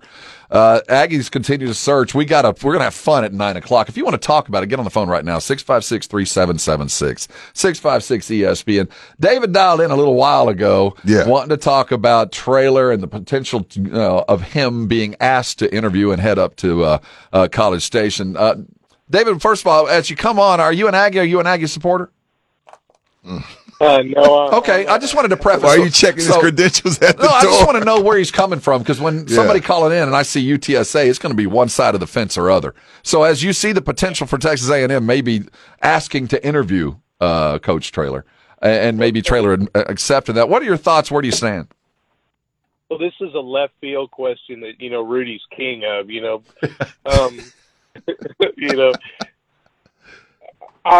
I would just, we were talking yesterday at the water cooler talk, everybody's giving in their best lie. Would it be so, this is just the if. Right. Mm-hmm. If Traylor did go to A&M, Lisa's already lined us up, so she's going to get a $6 million. Yep. Which, that nobody's mentioned that, but that was pretty smart of her. But would it be far-fetched to bring Wilson back? Why? Why would you want that? I'm not saying it wouldn't be far-fetched. Where's he at? He's in Louisiana someplace head coaching, right? He's at like Southeast or McNeese. He's a hell of a recruiter. Yeah, but why would you want him back? But look at the team that Traylor won with. Yeah, he had Davenport and all those. You're right. He had guys. But he still has his own guys, though. He has his own guys, too, David. He's turned the corner from the Wilson roster. Name one besides Trey. I'm not upset with Wilson. I think he was a program, but like they said at A&M, it was a program stuck in neutral. He had done all he could. I have no ill will toward Frank Wilson. No. I have no desire to have him home. Appreciate the phone call. Come back. Hold on now. Traylor's in his 4th season. How many people are on this team that are still from Frank Wilson's regime? Like, I would have to do the research, David. I guess that's why. I'm just saying there are some dudes that are. Wilson was a hell of a recruiter. Hold on, I'm not saying you. But we're not going to do. We're not, like, again, a year or two, cool. With where we are in college football, like, no, there's been the huge turnover. But I have to go and do the research, David. But no, Traylor's his own man. He's his own squad. I'll be curious. This is not. Did he just call Coach Traylor Barry Switzer? If so, I'm not accepting that. I'm not. Did he call him that? Did he call him Les Miles? If he did, I don't think he meant to. Did he call him Les Miles? I think he did, Rob. He just called Coach Traylor Barry Switzer. That's not cool. This. I bet if we went and did the research, and I'm not going to do that. I was told there'd be no math. Of the 21 seniors tonight, I wonder how many of them actually signed their letter for Frank. Under Coach Wilson? Yeah. I bet a fair amount. If they're seniors. But what we're getting at is there's no ill will toward Frank Wilson. No, not at all. I think he played a role in the development of this program, but going back would be going in reverse. I think that UTSA and what he was talking about in reference to Lisa, Ms. Campos, has built in the contract. If Traylor was to leave, $6 million coming back. There's a buyout. Look, shout out to Dr. Campos. God, love her. Everybody puts in the buyout. I ain't giving her no flowers for putting in the buyout. Everybody does that. But what I will say is Campos realizes that at this stage in the UTSA program, they are a developmental program for coaches. At this stage, this is where coaches come to cut their teeth in lower mid D1 and then step up. Doesn't mean that one eventually won't stay or one won't come back, but that's where this program is right now. So knowing that, you build in those pills. So when they're going, and we're going to get a little money back. And you're right. Every AD worth his salt has something in it, worth their salt, doesn't. Yeah. What are your thoughts about Traylor leaving for A&M? 656-3776, 656-ESPN. We got time for one more call, and that's Vince. Vincent, welcome on, man. Hey, guys. Thanks for having me. I love the show. Thank you. It's got to be Jeff Traylor for A&M. You're hearing Mike Elko. You're hearing Urban Meyer. But no, it's Jeff Traylor. Jeff Traylor has that East Texas ties. Recruiting is important in the state of Texas. Jeff Traylor's also mentioned about in the past, willing to pay his assistants. Look at Oregon. They came over and they plugged Willie Stein. What was Oregon's offense last year? It was not that good. Look where it's at now. He's got Bo Nix. Probably going to end up winning the Heisman. But if Jeff Traylor was able to keep him. Man, maybe we're talking about Frank taking on an extra step this year. True. No. Appreciate the phone call. True. This is what I will say. With Coach Traylor's relationships and A&M's pockets, and his philosophies and the things that he implements and the way he understands these kids, it could be a very, very, very wholesome marriage. It's a difficult thing to kind of put in perspective, but consider Mac Brown when he arrived at Texas. It feels very much the same. Feels very much. But he was coming from Carolina at the time. But I feel you. A lesser school where you're not sure if he's ready for this kind of moment, and it certainly feels like that like comparison. Right? Lots more to get into, and it won't be any fun unless you're with us. Coming back, when do the Spurs stop the bleeding? This is R&R. We'll be right back.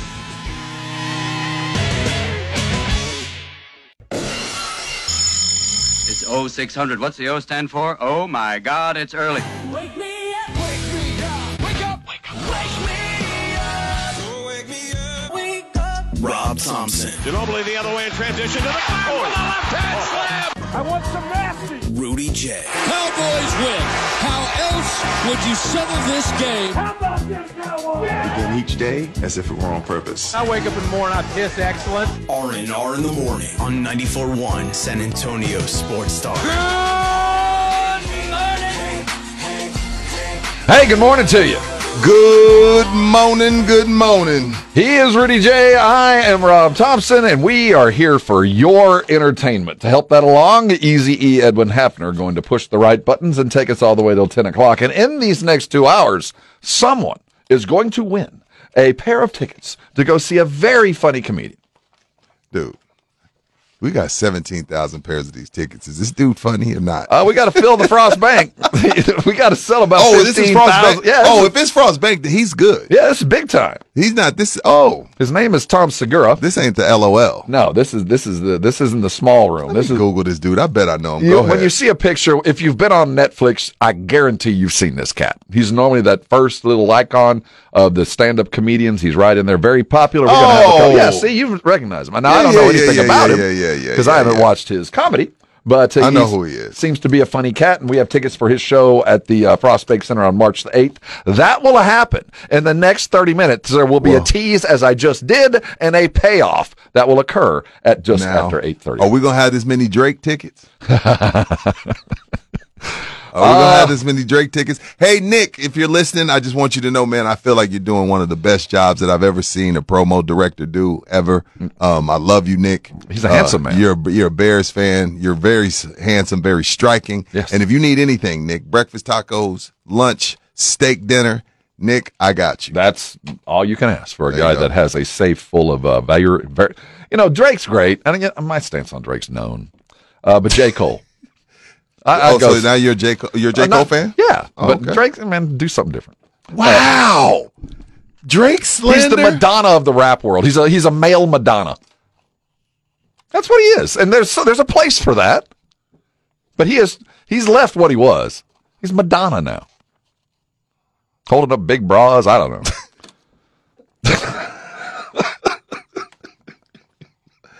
I like Drake. I don't love Drake. See, that's I think a lot of. Don't you think a lot of people are right there? I like Drake. I'm not gonna turn it down, but I don't love him, but I like him a lot. I could probably sing 80% of his concerts. Madonna again. He's Madonna. He is ubiquitous. Holiday. Boom boom. Speaking of Madonna, Doc Rivers told a story on air last night that when he was here in San Antonio, he wanted to get out the house. Didn't have a babysitter for Austin. Called up Dennis Rodman. Dennis Rodman babysat Austin Rivers for Doc Rivers. And they were like, why would you call? He was like, dude, Dennis volunteered. He said he really loved babysitting. Said Jason Minnick sent me this story last night on Instagram. And I was like, this is the most strangest thing. Like, think about all the people that you could have babysit your kid. And at what point do you get to Dennis Rodman? That's desperate to go out. Like, man. At what point do you get to Dennis Rodman, right, Rob? Like, hey, man, I need to get out the house. I need somebody to watch this badass kid. And Dennis Rodman jumps up and says, I got you. What do you say, Rob? When Dennis Rodman volunteers himself, do you say I'm not going? I saw Bachelor Party. I've seen what happened when the wrong dude is babysitting. No. Dennis Rodman is babysitting your child right now. Why are you here? He said the house was a mess. That explains a lot of things. I don't know. When you brought up Madonna, I thought about Dennis. Dennis dated Madonna, brought Madonna down here to San Antonio. This is the San Antonio Spurs segment. It was all great tie, and that's why this is a great show. It all rolls into one. And talk about, but no, again, babysitter. Dennis Rodman is probably like close to dead last. You know what close? I mean? Dude. Dennis Rodman's. Oh yeah, I'm out, and but Rodman's as a kid, it's a blast. You getting cookies, you getting ice cream. We listening to Pearl Jam.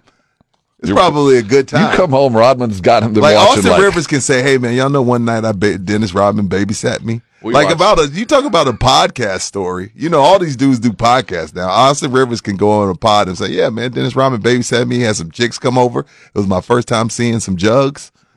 Exactly. We watched Halloween and saw Freddy. You're 5. Yeah. I saw some jugs. Saw some porno. Yeah. That was back in the Channel 99 days. 99 squiggly the little wiggly lines. Squigglies. You don't know nothing about the squiggly lines. No, you guys Edwin. don't know the struggle. Yeah, Edwin don't know nothing If you know what we're talking about. Edwin has a phone. Y'all got smartphones. Yeah. Y'all got smartphones. The greatest thing to happen to the modern world is portable porn. Save that. Save that, Edwin. At some point, the Spurs are going to have to win. At some point, you fall ass backwards into a win eventually, right? Yeah. We're looking at the schedule. Spurs fans, it's not getting any easier anytime soon. So as I'm looking at it, okay, so tomorrow the Spurs are getting beat by 20. Yeah, they're playing Sacramento. It's here in town. It's a tournament game. Sacramento's really, really good team. They're hungry after what happened to them last year. They got a chip on their shoulder. They're going to beat the Spurs by 20.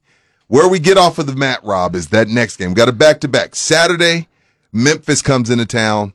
That's when we break the streak. So the streak will be broken after 7. They are the only other team in the NBA without a tournament win. So it is a matchup of like teams, like talented teams. Now, the Memphis game is not a tournament game, but nonetheless, yes. Rob, yeah. Memphis, if we're going to get off the mat, it's going to be Memphis.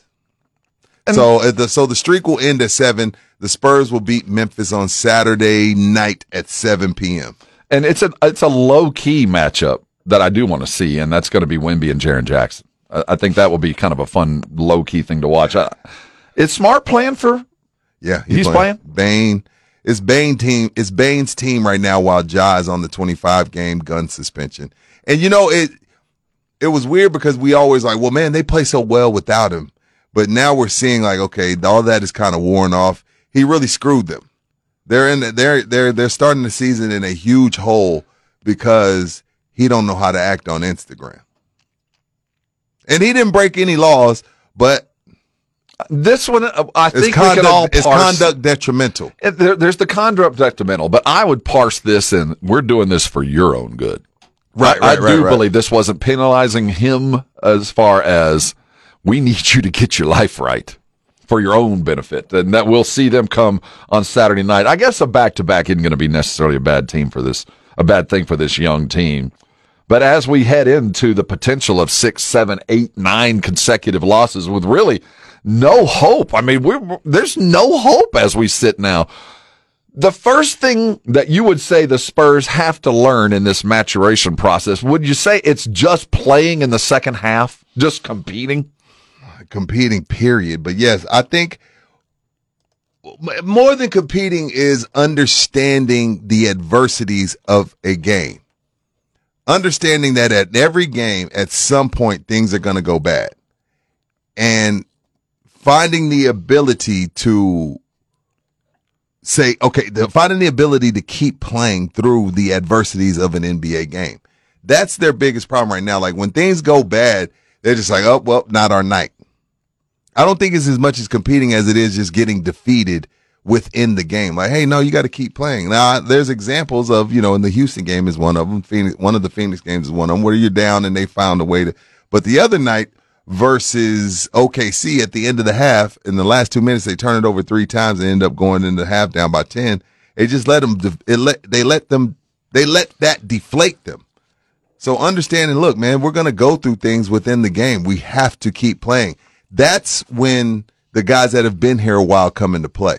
That's when I expect Devin to be like, come on, let's go. Come on. Keep playing. Keldon, come on, guys. Nope. Zach, Pop, take a timeout. Cut somebody out. Let's keep playing. We're waiting on Pop to be that guy. Have we seen that guy yet? He's not that guy anymore. Too old to be yelling and screaming. I want some nasty. Now he gets to take on his former assistant in Mike Brown. Mike Brown, notorious and well-known as a defensive strategist first, and you watch Sacramento, they're a get-back team, so there's not going to be a whole lot of fast breaking going on. Sacramento's going to kick our teeth in. Let's be clear. They're a hungry, young team. De'Aaron Fox is going to hand out a lesson. I want Wemby on Sabonis a little bit.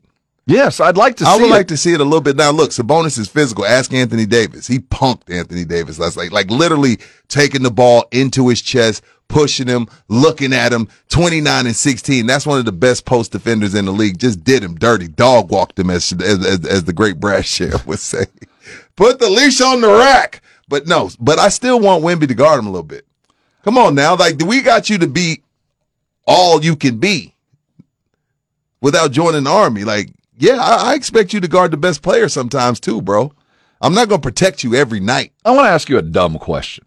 No such thing. Well, looking at the stats, Wemby leads in most of the primary categories for the Spurs. He's the leading scorer, and he's their leading rebounder. Mm-hmm. Is that a good thing for the Spurs that he is the leading rebounder on this team? Yes. He's 7'5". You should. Yeah, what about scoring? Scoring, rebounds, blocks. I don't think that's too much to ask. So the expectation is he needs to lead all three of those. Scoring, rebounds, blocks. If somebody else is leading those 3 categories, something is wrong.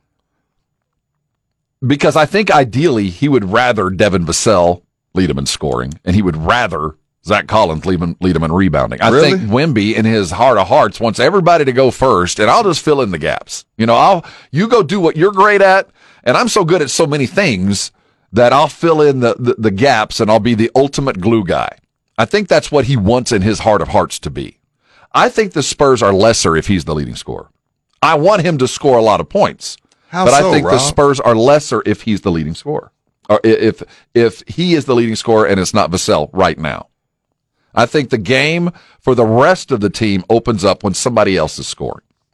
Right now, I'm not saying that he shouldn't be the leading scorer for the Spurs for forever, but right now, I think we need to get him focused on a lot of other things, and then we'll figure out how to get him the ball.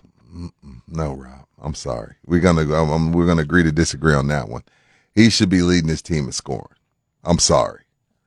I'm sorry because no, I can't. There's no. I can't even figure out a way to kind of come along to that. I will go with you on this. For his scoring to increase, I want him to get those buckets on the offensive glass. I don't want there to be a three. I don't want it to be a pull-up jump shot. I want him to grab the board off the glass and clean the glass, because that will do two things. One, if you're leading us in rebounding and you continue to lead us on scores, but it's the second chance points that you're getting, that starts your defense. Your defense started the moment you grabbed the offensive rebound. Right.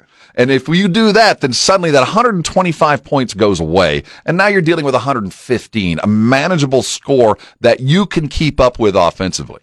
If you get your buckets and you're leading us in scoring because you're pulling 8 points a game off the offensive boards, off the offensive glass, world class. That's what we want. I want you leading us in scoring now. I don't want Victor Wembanyama leading the Spurs in scoring, taking 9 threes a game. I don't want that to happen. I don't want him to get in the mindset that I got to take 9 threes a game. I'd like to see 9 threes a game, but I want it to happen because it's happening, not because it has to happen. You know what I mean? I'm going to be real here. All right.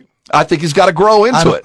I don't think he's ready to do. He can't lead us in all these things. He's 19. He's growing into it. I got Devin Vassell, who should be an all-star this year. And to be an all-star, you're going to have to lead us in scoring, bruh. You're the vet. What little vet we got. No, he needs to lead us, Rob. Sorry. No. What do you guys think? 656-3776. I think that's a valid question. And you probably fall on the side of Rudy or on mine. This is a great poll. Yeah, I think so if too. Wemby is leading us in scoring, is that a good thing? 1. And 2, if it's not Wemby, who should it be? More Spurs talk. It better be Devin with that $150. It better be, yes. What the hell? He got a $150. Keldon Johnson got a gold medal. He's been playing international ball forever. He's been told, Right. It better be him too. More to come when we talk Spurs. But don't forget, at 9 o'clock, our bracket challenge begins. We got a fancy name for it too, like the Gridiron. We're going to have the right name, but this is going to be interesting as we look at the 16 candidates that we have rounded into form. We're going to go through the individuals and we're going to mark them down and go through the brackets to figure out who the Aggies should hire. And there's others out there other than Jeff Traylor who would make a valuable addition to the roster. Coming back in just a couple of minutes, we are looking directly at the NFL. Wait till you hear what Albert Breer had to say. I don't even know why he said it. Albert Breer needs some pub, clearly. And I'll give it to him. There's a potential Hall of Fame coach landing in the NFC East, and it could be the Cowboys. What? We're talking Cowboys next. This is R&R, and you're on 94.1 San Antonio Sports Star. Are you tired of watching the same old games at the same old place, and you need a fresh place to watch some football? Well, I got that place for you. It's the Golf Club of Texas. That's right. Tonight we got Cincinnati versus the Ravens. If you're not listening to it on 94.1 San Antonio Sports Star. Good morning, everybody. Jason Minix here from The Blitz starting at 2 o'clock today. We are live out at the Roo Pub, 281 and Redland Road. Stephen Jones will join us at 4:30, the latest on the Dallas Cowboys. Plus, John McClain will join us at 5:15. Because, Rudy J., I am sure that John McClain will continue the conversation of C.J. Stroud for MVP. I just saw Damian Woody on Get Up say he's the MVP. I mean, I don't know how many more experts we need before Rodnagel bows down and just for once in his life admits he's wrong. I'm waiting. He's been over here 2 years. I have never heard him say he's wrong. So if we gave it today, would you give him MVP? Legitimately. To CJ? Yeah. If it went out, could you, in full comfort, I'd have to give it. I'd have to. And not feel like you had to justify it later. Either him or Dak, because Dak has made a strong push in these last couple weeks. It'd be hard not to give it to Stroud. Right. It'd be hard not to, man. And that's what in the conversation means. But I'll say, but for one terrible pass to the Texans defense, I'd have voted for Burrow up until Sunday afternoon about 2:30. Seriously. Yeah, I mean, yeah, it took no, one bad pass. It wouldn't have been CJ. I'd have taken his opponent. I've got some Segura tickets we're going to give away, and I promised right after the 8:30 hour. But we're running into a weird break thing. Yeah, we are. So let's go ahead and I promised it, but those who got here early and have their devices ready, let's go ahead and do this. Okay. I've got tickets to go see Tom Segura. He is a comedian of note. He will be coming to our beautiful Frost Bake Center in just a couple of months. It'll be in 2024, so you can plan appropriately for March the 8th. Right in the middle of March Madness, I'm sure. You can go out and then get away from the hoops and see Tom Segura at the Frost Center. If you don't win the tickets, you can get them at livenation.com. Be caller number 6 to 656-3776-656-ESPN. Tell your best Tom Segura joke to Easy Edwin Hafner. And if you're caller number 6, you can be 6 first and then tell him a joke. You're going to go see Segura on us. Don't do that. Don't tell Edwin no jokes. He's going to hang up on you. Maybe that should be the key. If you can get him to stay on until the punchline, you win the tickets. Yeah. Last night was a great evening of basketball. We're going to get to that eventually and talk about the matchups that went. We had a Celtics-Sixer game. We had the Lakers go down. Finally, we'll look around the rest of the league and watch the Clippers continue to chase a win with James Harden. But coming up on the other side, the gumbo, she is hot, and Jeff Bezos, with all those billions, finally got himself a good football game. We'll look forward to a fine matchup between the Ravens and the Bengals. We'll look around the rest of the football world and try to figure out why Gronk hates Stephon Diggs. All that is coming next. So you're on R&R, and this is 94.1 San Antonio Sports Star. R&R in the morning on 94.1 San Antonio Sports Star.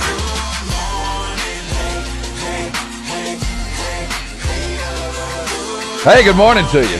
Top of the morning to all. This is R&R here on San Antonio Sports Star. We're glad you're with us. He's Rudy, and I'm Rob, and we got stuff to talk about. Don't forget, in about 30 minutes, we got our Aggie Bracket Challenge.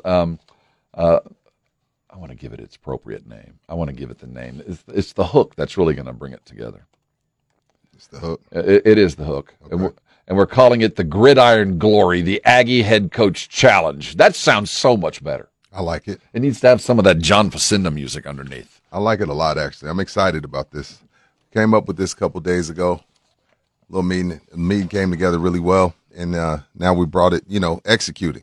You can get, you can put a game plan together, Rob, but now we got to execute it. And the obvious thing around San Antonio, of course, we're talking Jeff Traylor is probably the, even if you're a UTSA fan, you got to be a fan of Traylor and hope for great things for him and moving on in his career. But there's other guys to bring up. Deion Sanders is on that list. What? Yeah. Bobby Petrino, too. And it's funny. He's on the list, though the interim coach is not. Yeah, I asked you yesterday, why hasn't anybody brought up Petrino's name? I feel he's worthy of being brought up, especially he could maybe, make some hay over the next couple of games. Because at this point, Rob, it's really going to be his offense because, you and, your veterinary Aggie underground was like, hey, man, I don't know if this is really Petrino's offense. It looked like it's Jimbo's imprint still all over it. Well, now we really get to see what Petrino's made of. He only get 2 games, but we get to see what he's made of. I'll tell you what, you hang 70 on LSU, you get an interview. I'll tell you that. You hang 40 on LSU. You walk away from Death Valley with a win against even a down LSU. Yeah. You get an interview. You get to be considered and might be worth the while. For shizzle. We're going to look directly at, as we start the bracket challenge, at 2 in particular. You can go do your research, but you know one of them for sure. Bob Stoops. He's sitting, he's coaching in the XFL. Mm-hmm. He's been working up, but really, he's a college coach by nature, legendary title winner, Heisman coach, all the boxes and big time program stuff. He or Glenn Shulman. Is that going to be our first one today? That's who we're going to look at. You know who Glenn Shulman is? Yes. Well, maybe our listeners don't. No, I know. The defensive coordinator for the Georgia Bulldogs, the Kirby Smart heir apparent, the next great SEC coach might be at A&M coming out of Georgia. Everybody's a good D coordinator when you get the defensive players that Georgia gets. There is that. But I'd like to think maybe he's the reason they got him. And we'll discuss those 2, which will carry through in our Gridiron Glory Aggie Head Coach Challenge. Yeah, sir. That's in 30 minutes. SASportsStar.com, right? Yeah, go pop right up. You know where you're going. It's right there by the audio vault that you use to catch up on all your stuff. We got a good football game tonight for the first time in quite a while. Thursday night matters. Is that right? I mean, are we in agreement? Ravens and Bengals? That's okay. Absolutely. I'm down because, again, and it's even better because both teams are coming off losses Cincinnati's coming off a loss in a place where now they are 5-4 and they're on the brink of going 5-5. I think the Baltimore is entering this game on an embarrassment note. Like, there's no way, shape, or form they should have lost that game. They know it. They let one get away. So when you're the Bengals fighting for your life, you're the Ravens coming in off of an embarrassing loss. You get a situation where you're going to have a fantastic game, and it can all be heard right here on San Antonio Sports Star. You know, the ripple effect of the Deshaun Watson injury is we're already going to start to feel it, as the Cleveland announced yesterday that the quarterback that's going to take the place, at least initially, for Deshaun Watson is the rookie draft pick out of UCLA, Dorian Thompson Robinson. I always want to go Dorian Finney-Smith, but that's a basketball player. It's either DTR or PJ. So we got 5 initials at backup and third string. So DTR, the rookie from UCLA, much better legs, much more mobile quarterback. PJ, an experienced NFL backup. He's won football games. Understands how not to lose games more than he knows how to win them. So kind of an interesting choice to go that direction. I see Cleveland working. Yes, I see Cleveland working in the sense, Rob, that, like, let's see. We took him with our 5th round pick. So let's either fail fast or say, hey, there is something here now. The last time we saw him, he was playing the Ravens. He threw 3 interceptions. But there's a lot of really good quarterbacks, Josh Allen being one of them, that I've seen throw 3 interceptions or have 3 turnovers in a particular game that aren't rookies as DTR is. So let's see what we have in them. Like, again, right now we're 6-3. All expectations are off of the table. When we win games, it will be because of our defense. Let's see what we have in DTR. We know PJ can come in and keep a game steady and not lose it, and our defense end up winning it. I see 3 more wins at minimum for Cleveland. So let's see what we got in DTR. It just because we can win with just our defense if they don't, have 4 turnovers in a game. It's a very Cleveland thing to do. I'll just leave it at that. That's just you think they should just roll with PJ? I think at this point, no, I'm not against taking a risk. I'm not. I mean, I think they expected to be here. I think is the problem.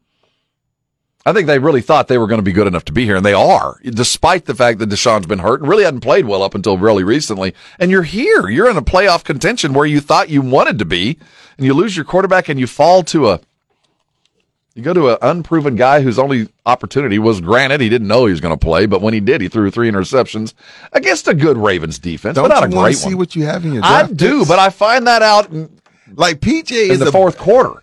Like, we took DTR to be a possible replacement when Deshaun's deal is up. In 3 years, yeah.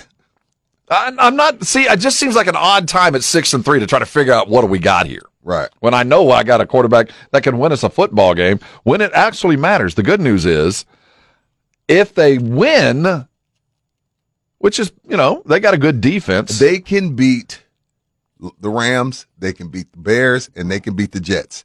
They're at minimum going 9-8, no matter who the quarterback is. But the true beneficiary of all this is the Houston Texans. Keep in mind the deal that got Deshaun Watson. Right. Gave the Texans some high draft picks that really weren't thought of as going to be working out too well if Deshaun played the way he could. Right. Now here we sit. The Texans could greatly benefit here in these teams that are racing toward the bottom. The Texans don't have to race to the bottom, but will still have an upper first-round pick, an upper half first-round pick coming from Cleveland. Plus their own. So an imminent collapse, it only serves to benefit the Texans even more. If I'm a Texan fan, I hope they lose 8 in a row. Now, there's 2 stories floating around. One, we're going to hear from Gronk because he rips up Stephon Diggs. But I want to talk about the Albert Breer story. All right, let's do it. Albert Breer, an NFL writer of great rapport. I mean, yeah, seriously. When he writes, people pay attention. He's one of those Peter King kind of guys, been around a long time. He has some thoughts on Bill Belichick and where he is in New England and where he could likely land. Let's let him say for himself, and then we'll pick this opinion apart. The 2 teams you hear most connected to Bill have been, at least, from my perspective, been Washington and Dallas. And both in the NFC East, both historic franchises, both with owners that badly want to win.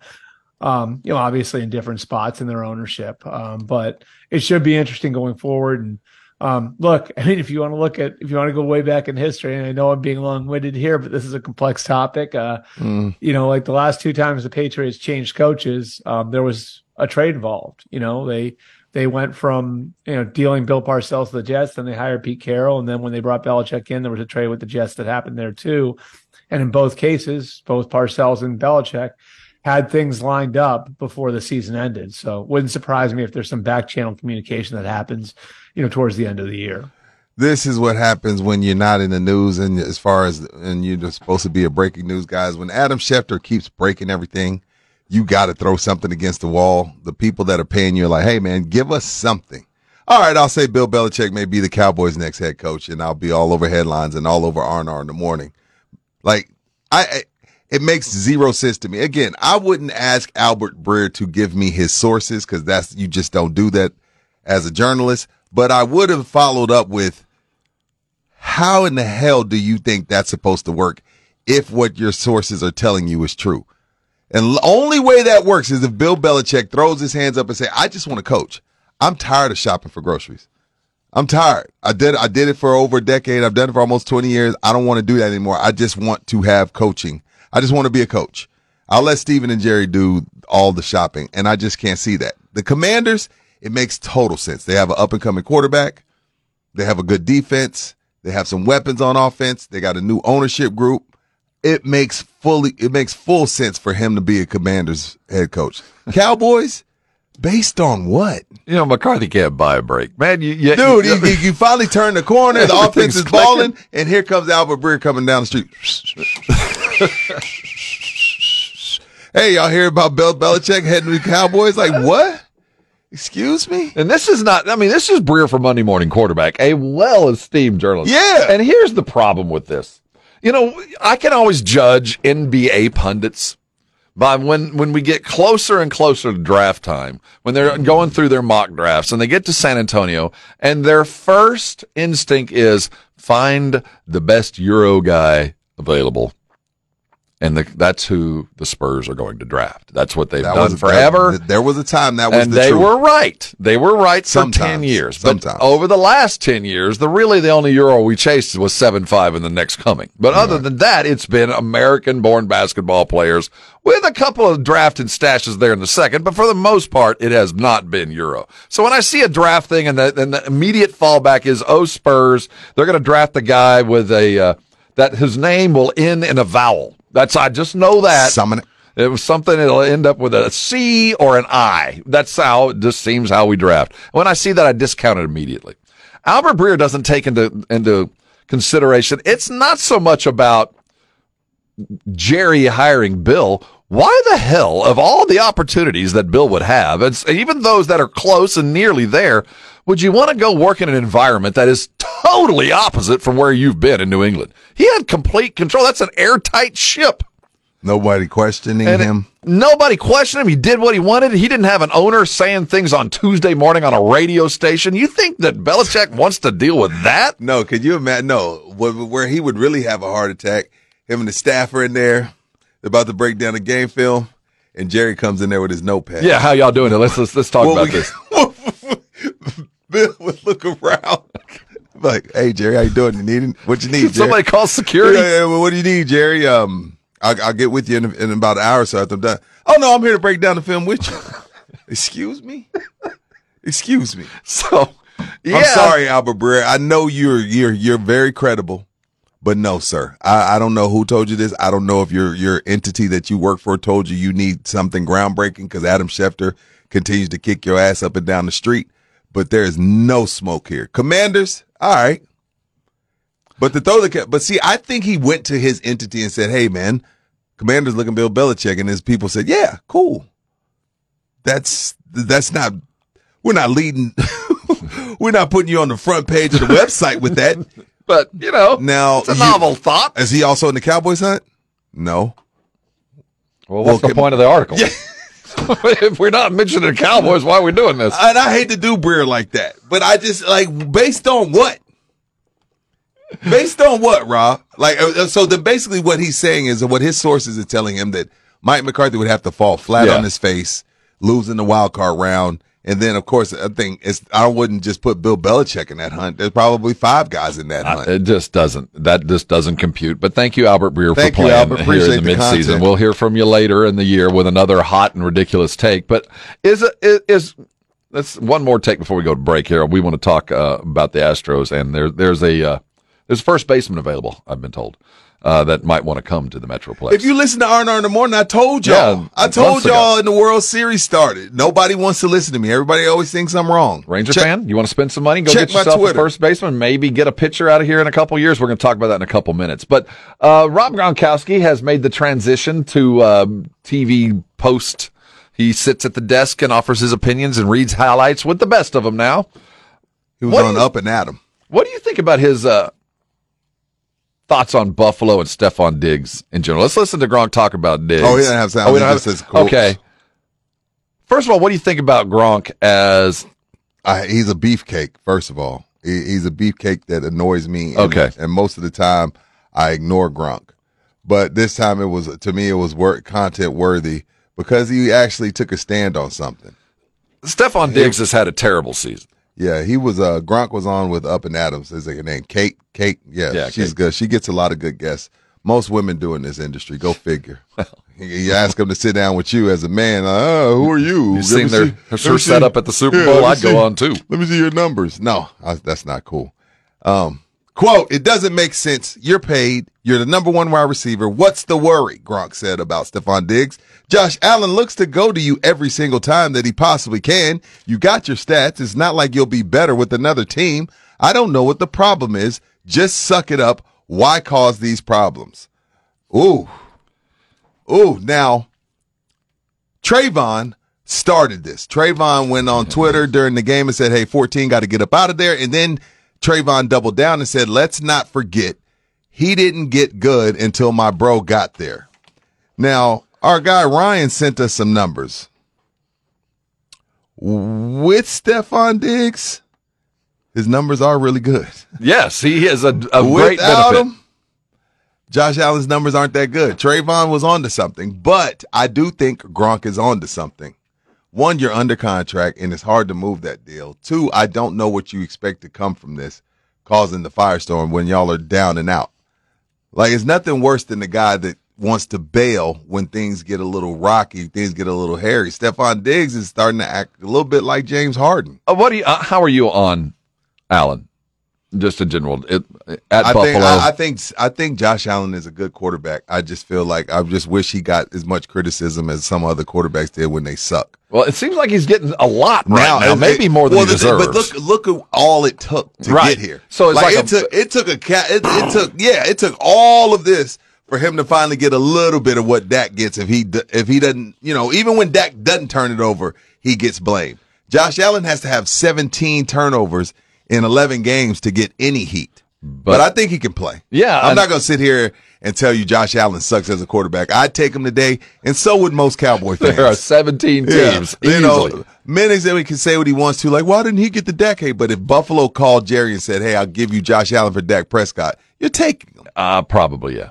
You're taking him, right? It's more arm ability. Even Edwin says he'd take him, too. We can fix him. We can treat him like any other bad boy. All he needs is our love. He won't do anything wrong. He'll hold on to the ball if we're coaching him. Hey, let's come back and talk some Texas Rangers baseball as they continue their victory lap. They might actually be bringing in a really good first baseman, a heck of a batter, and maybe a potential every third, fourth day starter.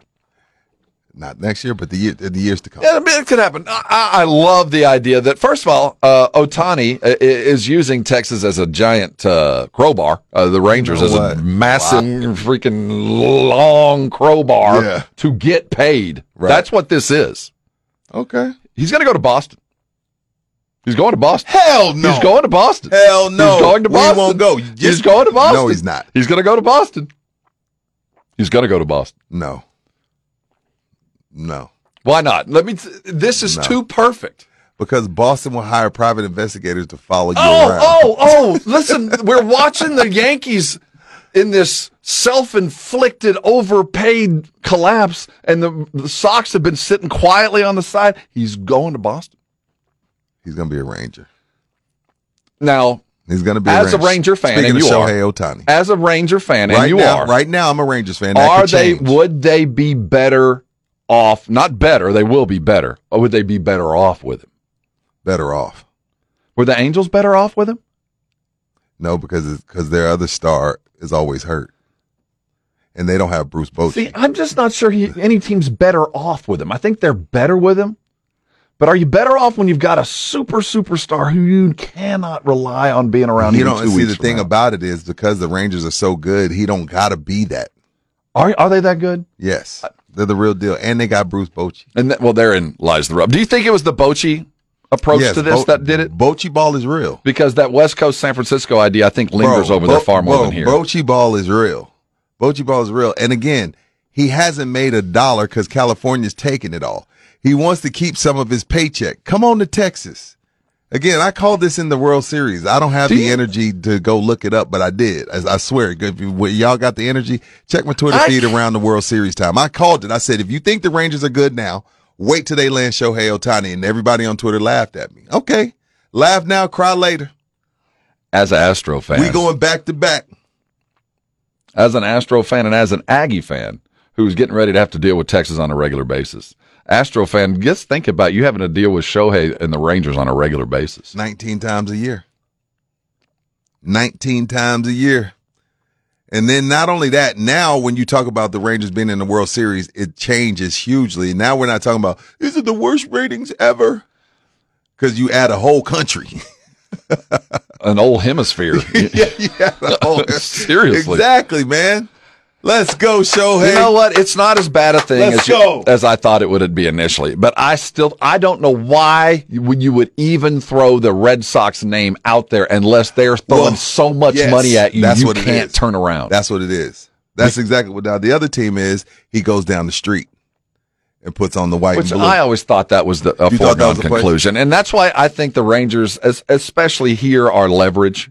But when I saw Boston's come out of nowhere, that's the kind of thing when you see that, the ridiculous money is being thrown. I mean, why aren't the Yankees on this list? Because they got too. How much did they pay Big Boy last year? Judge. And then you had Cashman. You had Brian Cashman say, Carlos Stanton. He's always hurt.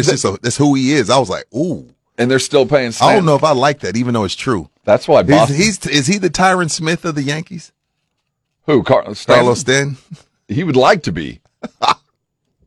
Has he been anything? Not since Tampa, right? He hadn't done anything. Miami. Not since Florida. He hadn't done anything. When he's not hurt, he's good. Which was Miami, I guess. But I don't think he's a Hall of Famer. At least Tyron's a Hall of Famer. You know what? Let's pray to the baseball gods. Free Shohei. Free Shohei. We've been trying to free him. We started that when Pledge But was I didn't still think we were living freeing here. him to the tax haven that is the Rangers. That low stake tax will bring us in an Asian How about superstar. the Astros becoming second fiddle in this state with 7 straight ALCSs?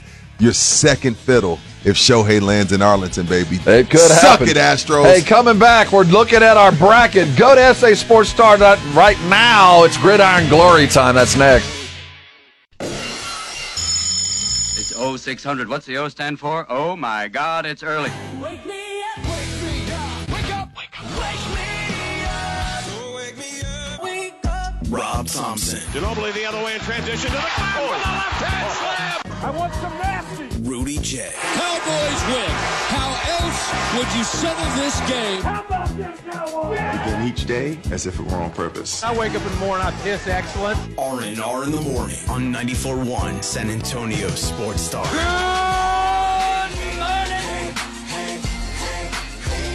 Hey, good morning to you. Good morning, good morning. This is R&R in the morning, hour number 4. We're glad you're here. I should say, howdy.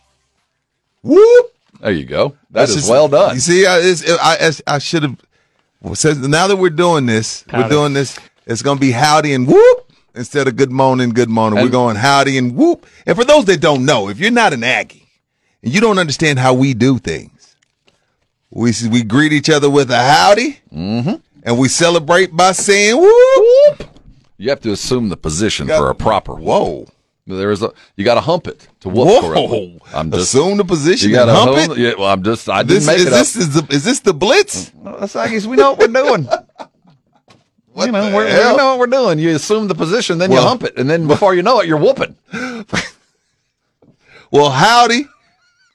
Howdy, Edwin. Howdy, Rob. Howdy, San Antonio and the surrounding areas, and a big fat whoop that was to all. Unexpectedly well done. Aggie fan, I'm talking to you. UTSA fan, we're talking to you. Football fan, we're talking to you. The coaching carousel begins in earnest right now, as the Aggies were the first, though many are coming. Dana Holgorsen got let go, right? Isn't he done at Houston? I think he's about to let be. me look that up. There's a few that are coming and going here. What did Dana do? I thought he was all right. Go ahead. I hope that's not true. It's beginning, and A&M is part of it. And certainly the story behind is going to continue, the buyout and all of that. It's over and done with. But now the search begins in earnest. Do me a favor. If you are near a device, whether it be a laptop, a phone, or anything else, go to sasportstar.com, because we have gone to great lengths to really look very closely at this Aggie coaching search, because we all have our ideas of what a good coach would be and what needs to be at A&M. Whether you're a Texas fan, Aggie fan, it doesn't matter. You just all have an idea what would take A&M up or down. So what we've done is we've taken and looked across the length and breadth of the country and looked at coaches from a variety of places. There are those that are unemployed right now by their own decision. See, did you hear the whoop? I like it. Like Bob Stoops. He's a name out there. The SEC was always that place where Bob made fun of, said it was better football, but I think he was just jealous. Then you got assistants like Glenn Schumann there at Georgia, the next Kirby Smart, right? Who has proven to be one thing more than anything else, and you brought it up, a recruiter of defensive talent. This guy has brought in as much defensive talent as Saban has, and we'll even throw Jimbo in on his defensive recruiting, because he's led the nation at least one time. Schumann brings something. Bob Stoops is kind of an outlier. But go ahead. Well, no, I'm saying the reason I bring up these two names is if you go to sasportstar.com over the next period of days, as the Aggies continue the search, we're going to discuss the merits of the two. Yeah, but we got it all set up for you. All you got to do is go to sasportstar.com, log in, and vote, just like you do with the premium picks. Right. Go vote, and so you we can figure pick this all out. the way through. If you have a choice, you can go ahead and make your picks all the way through. We're just going to go daily. We're going to start this process. Everybody knows where I'm at.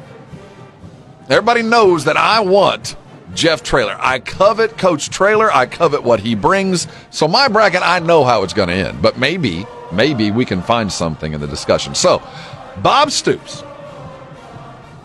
On his face, you go, that guy. The only reason why I'm even considering him, Rob, is because he's still in the game. He did just win a Super Bowl in the XFL. Mm-hmm. Was it the XFL? So he's still in and around the game. Like, if he had just been sitting on his couch this whole time, I wouldn't even, I would like Bob Stoops. That's just the name. But keep in mind, while he only won one title at OU, he always had them winning Big 12s. He's definitely a leader of men, and he ain't afraid of the challenge that is the SEC. Matter of fact, he embraces it. And with the resources and some of the recruits that they already have down there, I can dig it. I can dig it. It is, even though he's been out the game for a while, the college game, Rob, it is a splash if that's what they're still looking for. Now, Shereen Williams, Mother Football, said they shouldn't do the splash. But anyway, you get what you're paying for, and you get what you're chasing. And a splash guy was going to do some splash things. I will say the benefit to Stoops in this conversation between Glenn Schumann. Schumann is not the guy. I'm not the assistant at Georgia is not the guy for the program right now. Maybe later, maybe another program. But to go from where he is now directly to A&M, I just don't feel like it's time because of the things that have to get done in College Station. And it's going to take somebody who at the very least has sat in a chair alone on one side of the desk and not on the other. So Schumann in our bracket is going up against Traylor, right? Oh no, it's Schumann and Stoops right now. These are the two. I guess I'm looking at a totally different one. The one I'm looking at has Traylor versus Schumann. I need to refresh. Maybe I need to refresh. Happening here. I need to refresh. Go ahead. But I've got Bob Stoops and Schumann going head to head on my bracket. Oh, it is. You're right. Okay, I had to refresh. Now, before we go any further, I think we need to check off what we believe are the necessary attributes to be a head coach, not just at A&M, but at an SEC school. Right. What are you looking for? Workaholic. Is there a particular workaholic? And a great recruiter of Texas, Florida, Alabama, and Georgia. Have to have some ties in those 4 states. Cali, I'm not going to throw them in there because I think USC's back. I think, Oregon's really good right now. So Cali, I wouldn't worry about. But Texas, Alabama, Georgia, and Florida, you're going to have to be a great recruiter in those states. And you're going to have to steal 4 and 5 stars from there. Some people, the folks up in Louisiana tell you need them too. Louisiana has a lot of guys that's in the pros. But you're going to have to be a great recruiter of the South. So that I throw that in there. And some skins on the wall. And when I say skins on the wall, I mean, have won some tough games, been around the world, and all of that good stuff. That's 2 Stansfield references. Yeah, I like that song. That's a good one. See, my perspective's different, Rudy. That's why I like yours. What's your perspective? Because you look at A&M like, when we had Andrew Monaco on yesterday, and he talked about some of the things that Jimbo has done that were very good for the university. And one of them was, obviously the recruiting. And to have a nationally ranked recruiting class like he has, you have to recruit nationally. And the players that Jimbo's brought in, from the number 1 defensive player coming out of Tennessee, and linemen coming out of New Jersey, and wide receivers coming out of Florida and Mississippi, he has turned it into a national program. But I'm going to go a different track on this, Rudy. For me, I want a coach that doesn't need a map to get to Tom Ball. I want a coach, a college coach that will land at College Station, and he doesn't need any directions to get to Gregory Portland. He knows exactly where Dallas Carter is. He can go with his eyes closed to South Lake Carroll. He knows exactly the routes in the 4th Ward. I need a guy. I'm not looking nationally. Yeah, I don't give a damn about own Texas. Yeah, I don't give a damn about the left tackle from New Jersey. I'm sorry. I can find me a left tackle in Texas. Like, I don't need to go all the way to Wisconsin. Well, they got some good ones up there. They do. But I don't need to go all the way up there. So I get what Monaco was saying yesterday. Like, hey, he's turned into a national program. Well, I need about 5-6 states.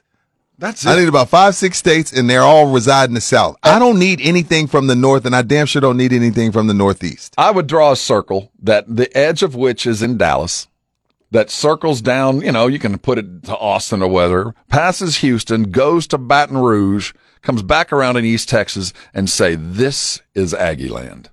And no one escapes. You had your arms up like, welcome. Seriously. Aggie land. If you recruit Houston, East Texas, Western Louisiana, and a little bit of Dallas, consistently pulling out 5 of the best 10 of the best 12, you will win a national championship. Now, I will throw my fishing rod in Georgia just to keep them from Kirby. No, I'm not saying no. I'm just saying, because if we just give Kirby Georgia and nobody tries, then because Georgia has become a hotbed as well. They're probably, I don't know, third in the country, 4th in the country, wherever you want to put them. But I got to throw my rod over there just to keep some of them from Kirby. But yeah, Rob, 5-6 states. I don't give a damn about Pennsylvania, Wisconsin, Michigan. Y'all can have them Big Ten slow pokes. Y'all can have them. And be good enough to where they come to you. That too. Be good enough. Georgia doesn't have to go deep into Wisconsin. There's a player who wants to play at Georgia. They'll send a tape. We'll find you. But for me, that is one of the first and foremost issues. And that's why in this particular one, and I am not a Bob Stoops fan. I've never seen a guy coach and lose more big games in weird ways than Bob Stoops. And not only that, Stoops became a legend recruiting Texas. Yes, he knows. He all of his success came about on the heels of Texas football players. He knows how to get to Longview. He doesn't need a map. Exactly. And that's the kind of coach I'm looking for on this iteration.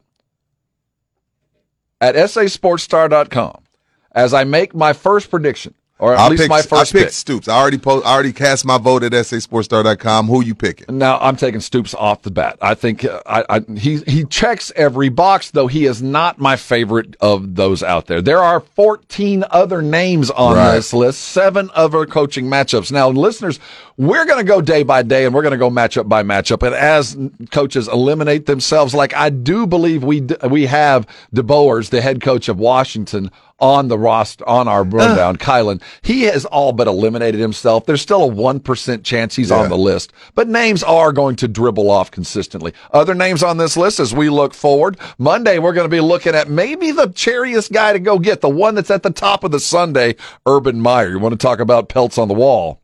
You want a national title, go get Urban. And then, I mean, it's that simple. There's another guy who doesn't need a map, who even knows where to live in College Station. Cliff Kingsbury got some Aggie connections. Kingsbury can't coach, man. He can't coach. And not only that, he'll be stealing the players' girlfriends. Well, there is. I ain't got no time for Kingsbury, man. He's a pretty boy. He's cute, and he got in a nice house, and him and Minix are cool.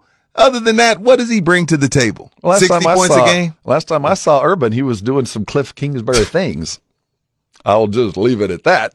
But at least he got 3 natties. There is that. He got 3 natties while he's taking your girl. So, you know what I'm saying? As we try to protect the women and improve the football team, we're going to look on Monday to make our decision, Urban Meyer and Cliff Kingsbury. And I'll be honest, there's a lot of Aggies out there see Urban Meyer and are willing to sell their soul to the very devil to go get themselves a ring. I'll sell my soul for the Urban Meyer. So I thought he was always had him pegged for the Longhorn gig. Other names that have been curated: Dan Campbell, Brent Venables, Dabo Sweeney, who did not dissuade anybody yesterday with his comments. Why didn't Will Fritz make our list? I just don't think the Aggies are going to look west. Okay. I just don't think that's I could be very wrong here, but if you're not going to hire from in the family, at least hire from within the region. Right now he's at Tulane. Yeah. Because, I mean, the thing about it is he's right there with Traylor. He is. And he has Absolutely. a team ranked in top 25. Now, Traylor's going to beat him next week. I'm not. Sorry, but yeah. I think. But he ain't got them Texas ties like Jeff. When we put in the lateral move type coaches, like Traylor, like Mike Elko, who's got some in stuff, Lane Kiffin's on the list, and maybe just sort of been over Kiffin, but Kiffin has been mentioned. Well, yeah. Well, go to sasportstar.com and help us. Go through your list. If you want to complete your bracket, go ahead and do it. We're going to go game by game. This is, and it is interesting to play through as you try to play athletic director, the gridiron glory as we search for the Aggie head coaching challenge. Go to sasportstar.com. I promise you we'll have a prize for somebody at the end of this thing. Somebody going to win something. Somebody deserves to win something. Something. And I think it's us. A little something. I think you and I deserve to win something. I agree. Hey, we've got a lot more to do in this last hour. If you missed anything, go to sasportstar.com. The audio vault is always there to rescue you when you got here late. Coming back, when we look at the NBA, well, we're going to get the NBA at 9:30. Yeah. How you feeling about Bill Belichick? I think he's still a good coach when he has good players, like every coach. Could he get along with Jerry and Steven? Do you think those two would be a winning combination? It will be some weird meetings. I feel weird talking about this today because Mike McCarthy Albert does Breer. not deserve the conversation we're about to have. Mike McCarthy right now is coaching an obvious MVP candidate, the offensive player of the week in CD Lamb, and 5 other pro football focused dudes that are in the top 5 of their positions. And you'll be surprised at a couple of those. But yet we talk about replacing McCarthy. Albert Breer has an interesting story that we're going to look at that includes Belichick, the Cowboys, and the Commanders. Hold on tight. More to come. This is R&R on 94.1 San Antonio Sports Star. Good morning, everybody. Joe Reinagle here. Coming up on the Blitz, we are live out at the Roo Pub, 281 in Redland Road, getting you ready for a big Thursday night football game. Plus, we're going to talk some Dallas Cowboys with Stephen Jones. He'll join us at 4:30. And John McClain, well, he talks C.J. Stroud and MVP, believe it or not. He's coming up at 5:15. Rudy, Rob, what exactly is a conversation about MVP? It is a discussion prior to the vote that would name him MVP, Joe. Mm-hmm. You're on the losing side of this, at least as we sit today. That's Joe Reinagle from the Blitz. If you want to see him in person, and it's an interesting sight, trust me. He and Jason will be live out at the Blitz, out at the Roo Pub tonight as we got Bezos football for you. The Ravens and the Bengals will be participating in a football game that'll going on in the background there at the Roo Pub. They're coming with prizes. There will be Yingling flight poured. We want to thank them for coming out tonight. And the food will be good. We love the Roo Pub. Go watch some football and hang out with the boys tonight. You going? No. I'm not either. I would like to, but I'm going to stalk and dispatch a wild animal over the next 3 days, as a lot of people will be in South Texas. I love RuPub. Love Chip. Love the wings. Can't make it today. Got some stuff to do with the kiddos. And the wedge salad. If you haven't had their wedge salad, I haven't had the wedge salad. It is a wedge salad of note. The onion rings are fire too. We're going to talk some some other football, but I want to get into the. We got breaking news though. We do. Let's play this 3-note sting for you gamers. Come on, Edwin. Come on. Go ahead, Rob. Oh, the MLB owners have voted to make the NBA the last league to get up in the strip. That's right. The MLB owners have voted to allow the Oakland A's to move to Las Vegas. So that only leaves the NBA. Now, if you're Oakland, you lost the Raiders, lost the A's. What happens to that city? Golden State's down there in some rich town. What's left in Oakland? But, you got hockey in Vegas. WNBA is in Vegas. The NFL is in Vegas. Now Major League Baseball is in Vegas. And as soon as LeBron retires, links up with the Saudis that he went to visit during this past offseason, the NBA will move to Las Vegas, and LeBron will be minority owner and face of said Vegas basketball team. But I'm just shocked that the NBA was last. I would thought the NBA would have been first. Well, they're being okay. I'm surprised by that. Yeah. They're being allowed to move, but they don't have a stadium. So I know they're going to be in Oakland next year. They're not going to let them. You don't think the Raiders are going to let them put it in the room? Well, I don't know. I'm trying to figure out. No, they're going to build a stadium, but that's not even going to be ready until 28. We got 4 more years before they have a home field to play. It takes 4 years to build a stadium? Well, that's what they're telling me. I mean, their stadium will reportedly be ready in 2028. I'm not even sure they've broken ground yet. Can they play at UNLV? Well, that's what I'm saying. Are they going to stay in Oakland? While they wait? If they do, if I was an A's fan, I would never go. No, there's no one goes now. You think people are going to go? You know what? I'm acting like that's something new. Like I would, suck them dry. Whoa, pause. Bleed them dry until they left. But they can't stay in Oakland now, can they? I think you don't have a choice. Where are you going to go? We put a team in the Is there a double-A team or something? No, because this is still in Major League Baseball. They have to stay in Oakland, Rob. I'm sure that they do. And you're right, Rob. You hit it on the head. It can't get any worse. Only 3 people go to the games now, to the point where there was a couple that got caught in the act because they were like, oh, well, no one's here. Let's do a bucket list. And they forgot there's cameras. It's an MLB game. And there was, and they got caught in the act. So Las Vegas Aviators, who is this, Edwin? They got a AAA team, yeah. You can't put an MLB game at a AAA stadium, or can you? NFL, the Chargers played in that soccer stadium for a year. They did. And that's about the same. Well, you know what? Maybe you put them where the Las Vegas Aviators play to hurry along the construction. Yeah, because it's weird if you stay in Oakland. Like that. You can't stay here. You're asked to leave. We want you gone. I'm not gonna commit 1 penny to the maintenance, the upkeep, to that stadium at all. Damn, what happens to Oakland? Like, serious question. It was already a dump, right? And I hate to be that way. Oh, it's done. It's done. I'm looking at the pictures of the Las Vegas ballpark. That's what it's going to look like? No, that's the Aviator Stadium right now. Oh, that's pretty nice. It's not bad, but we're talking about a seats. Well, you know what? 8,000 would be an upgrade. Yeah, nobody goes. It would, in fact, be an upgrade if they went. Yeah, they got to play there. They're going to play there. It only makes sense. I mean, if the Chargers can play at the MLS stadium, the A's, who won, 12 games, they can play at a AAA stadium. But, yeah, NBA, get your crap together. Even if it has to be expansion and you got to give Seattle a team back, and then Vegas like, what is the NBA waiting for? How are y'all last? Y'all are Vegas. I would give them to a city a year. Give who to a city a year? I would try to, like Montreal, don't they have a stadium floating around out there? Can they use them for a year? Let them bounce around for a couple years before they land in Vegas. A residency. I know. We don't have a baseball stadium. We could take them for a while, could we? Well, Manu and Dave and Nolan Ryan supposed to be building us one, but that's going to take a while. Would you accept the baseball team knowing they were going to leave? Like, would you say, come absolutely. And play for a while? I'll take the economy spike for a year or two. I still think the negative karma that San Antonio and South Texas garnered, we're still paying that price. So I'm not sure I would ever want to touch another man's franchise. And I say that with a smile on my face. True. When we come back, more Cowboy talk. McCarthy spoke, Jerry spoke, and Stephen will speak today on the Blitz, and we'll look at where the Cowboys are headed in preparation for a fine football game. The NBA is cooking, the tournament is moving, and Draymond will be watching. We're talking NBA next. It's R&R, and you're on 94.1 San Antonio Sports.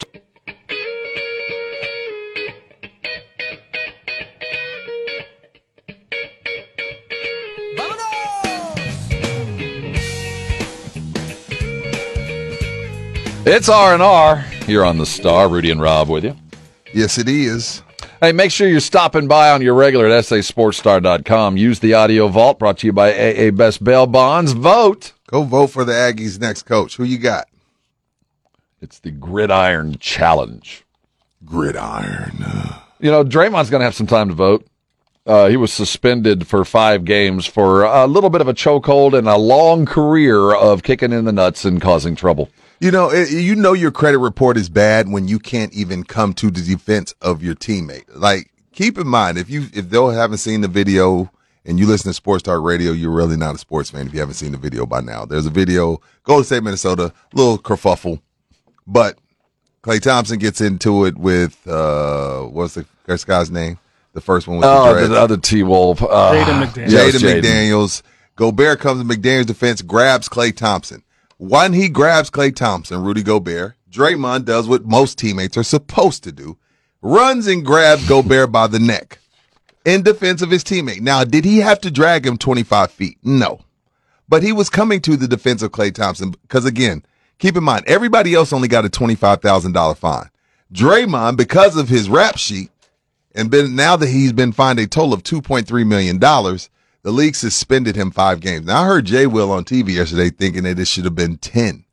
I thought that would have been a tad bit excessive. Well, there's a lot of things in play here, and one of them, you just said it. It's his credit report, the history, whether this action was warranted or unwarranted. The history is such that if there's a problem, Draymond's right in the middle of it normally. Right. And then we're also on the heels of the largest suspension that I can recall, other than getting thrown out of the league, when you're dealing with Ja. So the commissioner's not afraid to suspend you right now. No, he's not. But on the other side of this, as an old man sitting on my porch telling most people to get off my lawn. Here we go. Why are we upset with a couple of players who generally just don't like each other? I thought that's what we wanted. Now, do we want them to? Now, keep in mind, Rob, this is a play on in the 80s. I saw Kareem literally punch people. There used to be punches thrown, and you played on there. Everybody got a tech. Mop the floor, take some free throws, all and let's these get guys going. got ejected. Again, I mean, in hockey, before, they drop a puck sometimes, hey, from November, I'm mad at you still from November. So as soon as we drop the puck, we're going to strap it on. And everybody got their arms crossed, waiting. Here it comes. Yeah. And a hockey guy, Jason Minix, will defend that because you got to get your aggression out because these guys are skating around with knives on their feet and sticks in their hands. So let them go throw some punches, and so they don't kill each other. So, right. And I get that. And in basketball, there are some things you got to kind of plant your feet and be who you're going to be. That's what 90s basketball was. You weren't supposed to like each other. Right. If you got caught sharing jerseys and, taking pictures post-game late in the season, you were going to catch it from your team captain and your coach. Probably a fine involved. Now, if you don't, you're a bad guy. Yeah, you're a bad guy. Again, I don't have a problem with Draymond getting suspended. But, again, I would say the T-Wolves, Anthony Edwards and Karl Anthony Towns, never, ever, ever go to a bar with them. You go to a bar. Well, if you do go to a bar with them, don't start anything because they ain't coming to help you. They're going to stand and watch you get your ass kicked because that's exactly what they did the other night. But I'm not mad at Draymond getting suspended. That's what happened when you have a credit report like that. I will say Chris Paul wasn't eager to jump into that little tussle either. He kind of stood around on the edge. Yeah. But, that's a vet move. Now, he's been ejected. Now, Gobert said something that was funny, Rob. He said, when Draymond normally gets ejected, it's because Steph isn't playing. And I just was like, oh, that first of all, it was funny. But no. There's actual factual facts that Draymond normally gets ejected when Steph Curry ain't playing. He has no interest in playing when Steph isn't playing. That is such a random, it's a random telling stat, right? It's random and it's telling all at the same time. But it's smart. Look, I'm not going to get exposed. I'm only good when Steph's on the court. Or it's another modern version of load management. Steph ain't playing. We ain't winning. What am I doing here? Yeah, he has been ejected frequently when Steph isn't playing. Every time, how many times has it been? I'm missing this. He's got to be suspended at least once a year. Green has received 18 ejections since he entered the NBA back in 2012. 18. That is insane. So almost 2 times a year he's been suspended. Yeah, that's 18. Man, that's a lot. That's a lot, but he's given back $2.3 million. Last night, if you weren't paying attention, we did have an East Coast matchup that was of note. The greatly improved Philadelphia 76ers minus James Harden took on the Celtics. Celtics look good, man. That's a team that... I don't know who's supposed to beat them. I'm not sure how you can right now. I don't know how you're supposed to beat them. Now, they're not very deep, Rob, but Lord. Again... They were pretty close the past couple of seasons. They just went to the finals the year that Golden State won it. I will rely on the omnipresent and imminent collapse of the great Kristaps.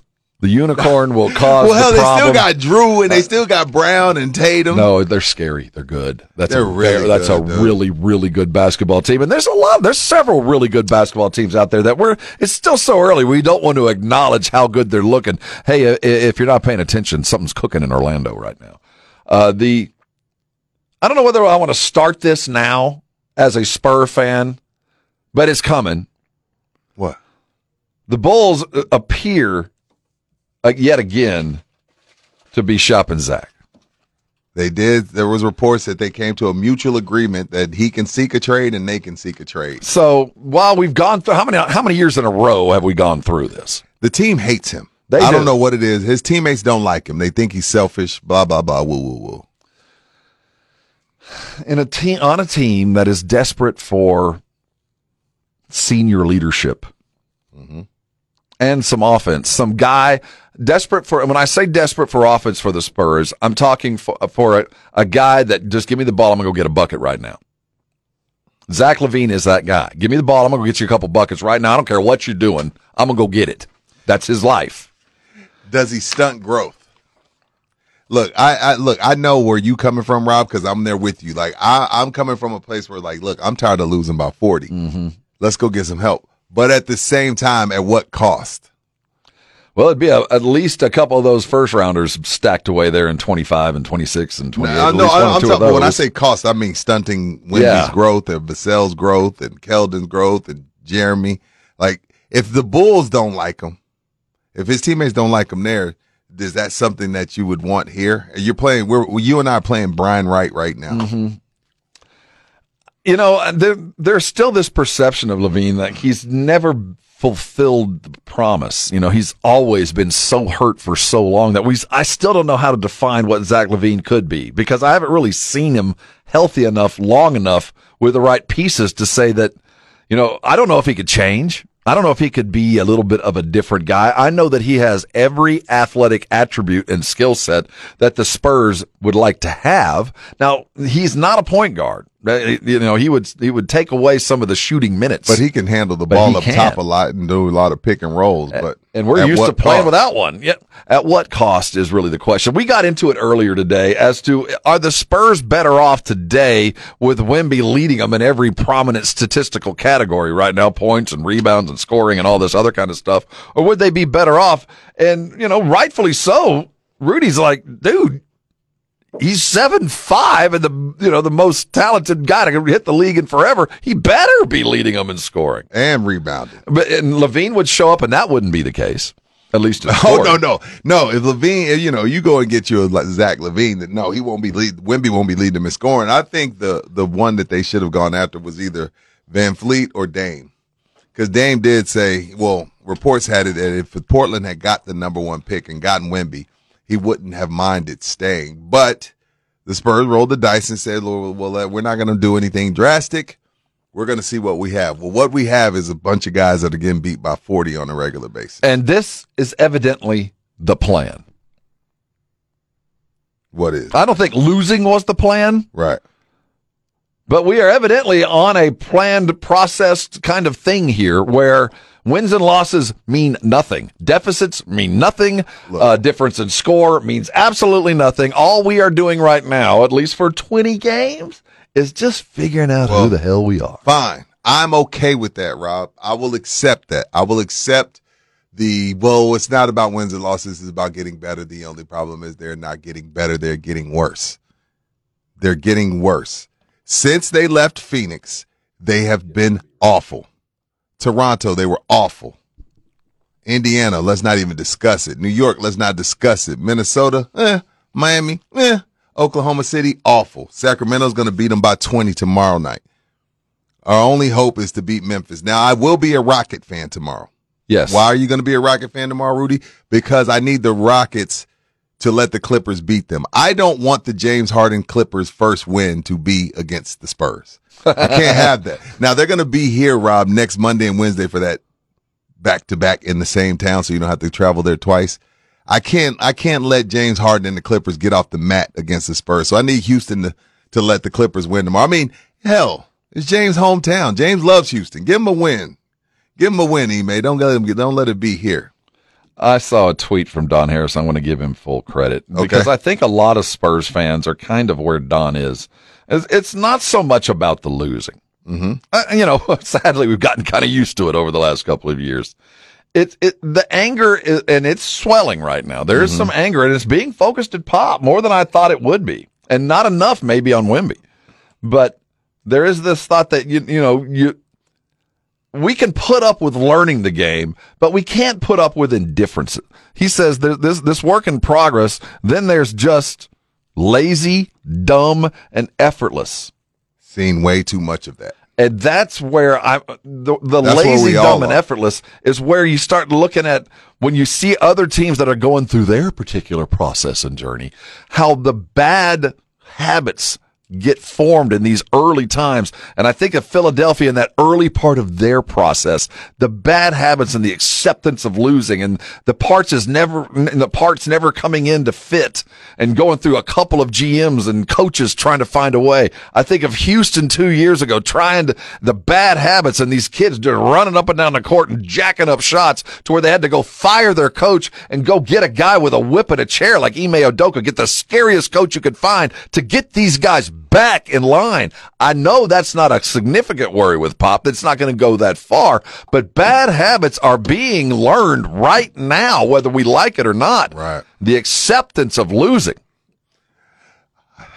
Clearly, this is a part of it. Look, I know I know they're okay with the losses, but I know they're not okay with the way it's going down. There's no way they're okay with the way it's going down. So, he's got a text from your son. He says that we need Darius Garland, which I agree. Don't we all? I'd love to have Darius Garland. Because him and Donovan Mitchell, that's a weird dynamic. I don't think it's working. Donovan refuses to defer. He refuses to share the spotlight with Darius, and Darius is just going to be wasted away in Cleveland. I would love to have Darius Garland here especially on this team without a point guard.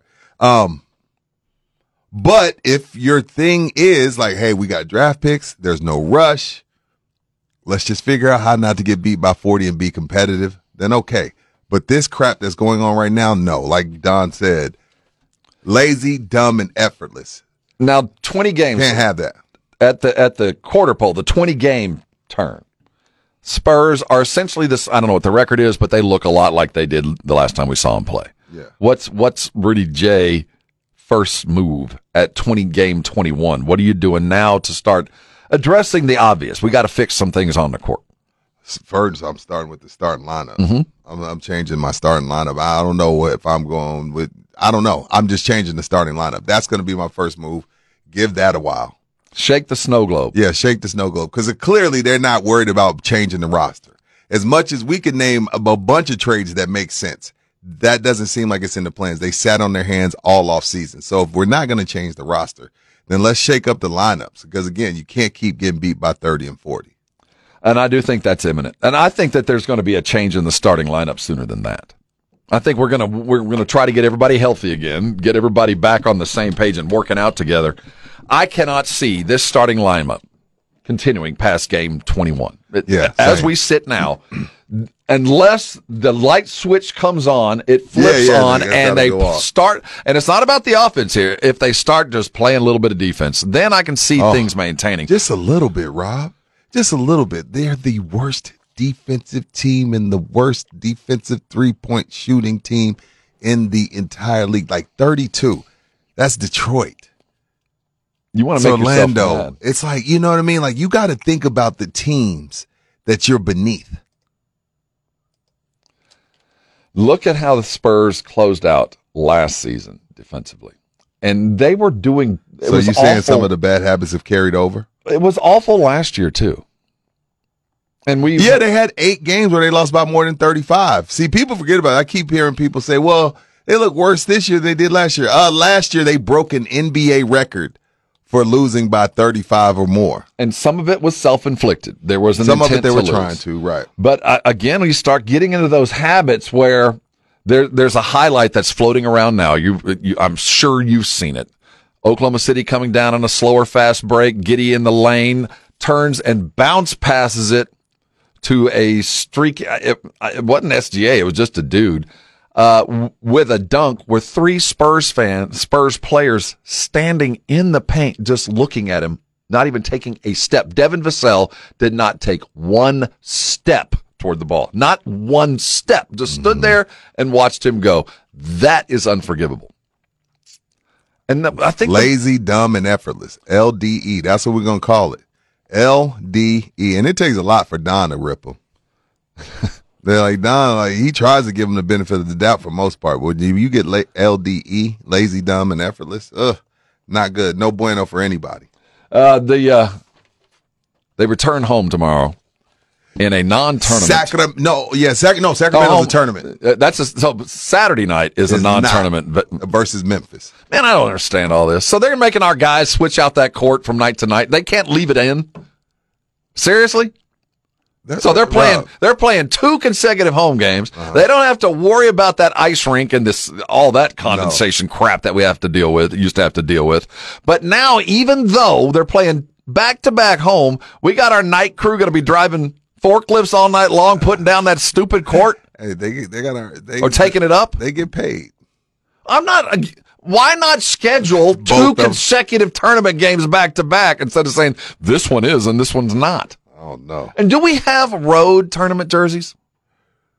No, I think the home team is the team that plays in the tournament. So we're only going to wear white. That right. White jersey is all we're going to see. We're not going to see home. Yeah, everybody has a home. Like last night I saw Denver. They were at home at like 5208, whatever that means. That's 5,280 feet. That's the feet. Oh, okay. I had to look it up too. Yeah, so every team, you get the tournament jersey at home. If you're the away team, you just wear your regular away jersey. Which makes sense. Like, we're not going to produce 2 jerseys for this. And if you're a forklift driver, you get a little OT. A little something for Christmas. But there's the fact you'll be getting home at 4 a.m. on something you really wouldn't need to do if they would just keep the court up 2 consecutive days. That's fair. Fair. But, tomorrow they're getting beat by 20. Sir, you have a fantastic and wonderful weekend. I hope you come back with a very beautiful mount. It'd be nice to Coach McCarthy tomorrow. Don't be too hard on the guy. He's the coach of the Offensive Player of the Week in the NFC. By the way, Texas is home to all the offense. Devin Singletary won AFC. CD Lamb won NFC. Thank everybody for hanging out with us. Go to sasportstar.com. Play our Gridiron Challenge. Figure out who the next head coach of your fighting Texas Aggies are. You might walk away with a prize. We're just the beginning of the day. Go hang out with the Blitz at the Rue Pub, 281 in Redland. Yingling will be poured, good times will be had, and war stories will be told. In the meantime, here comes Greeny, and Romy's just around the corner. Enjoy your 3 days. I'll see you guys again on Monday.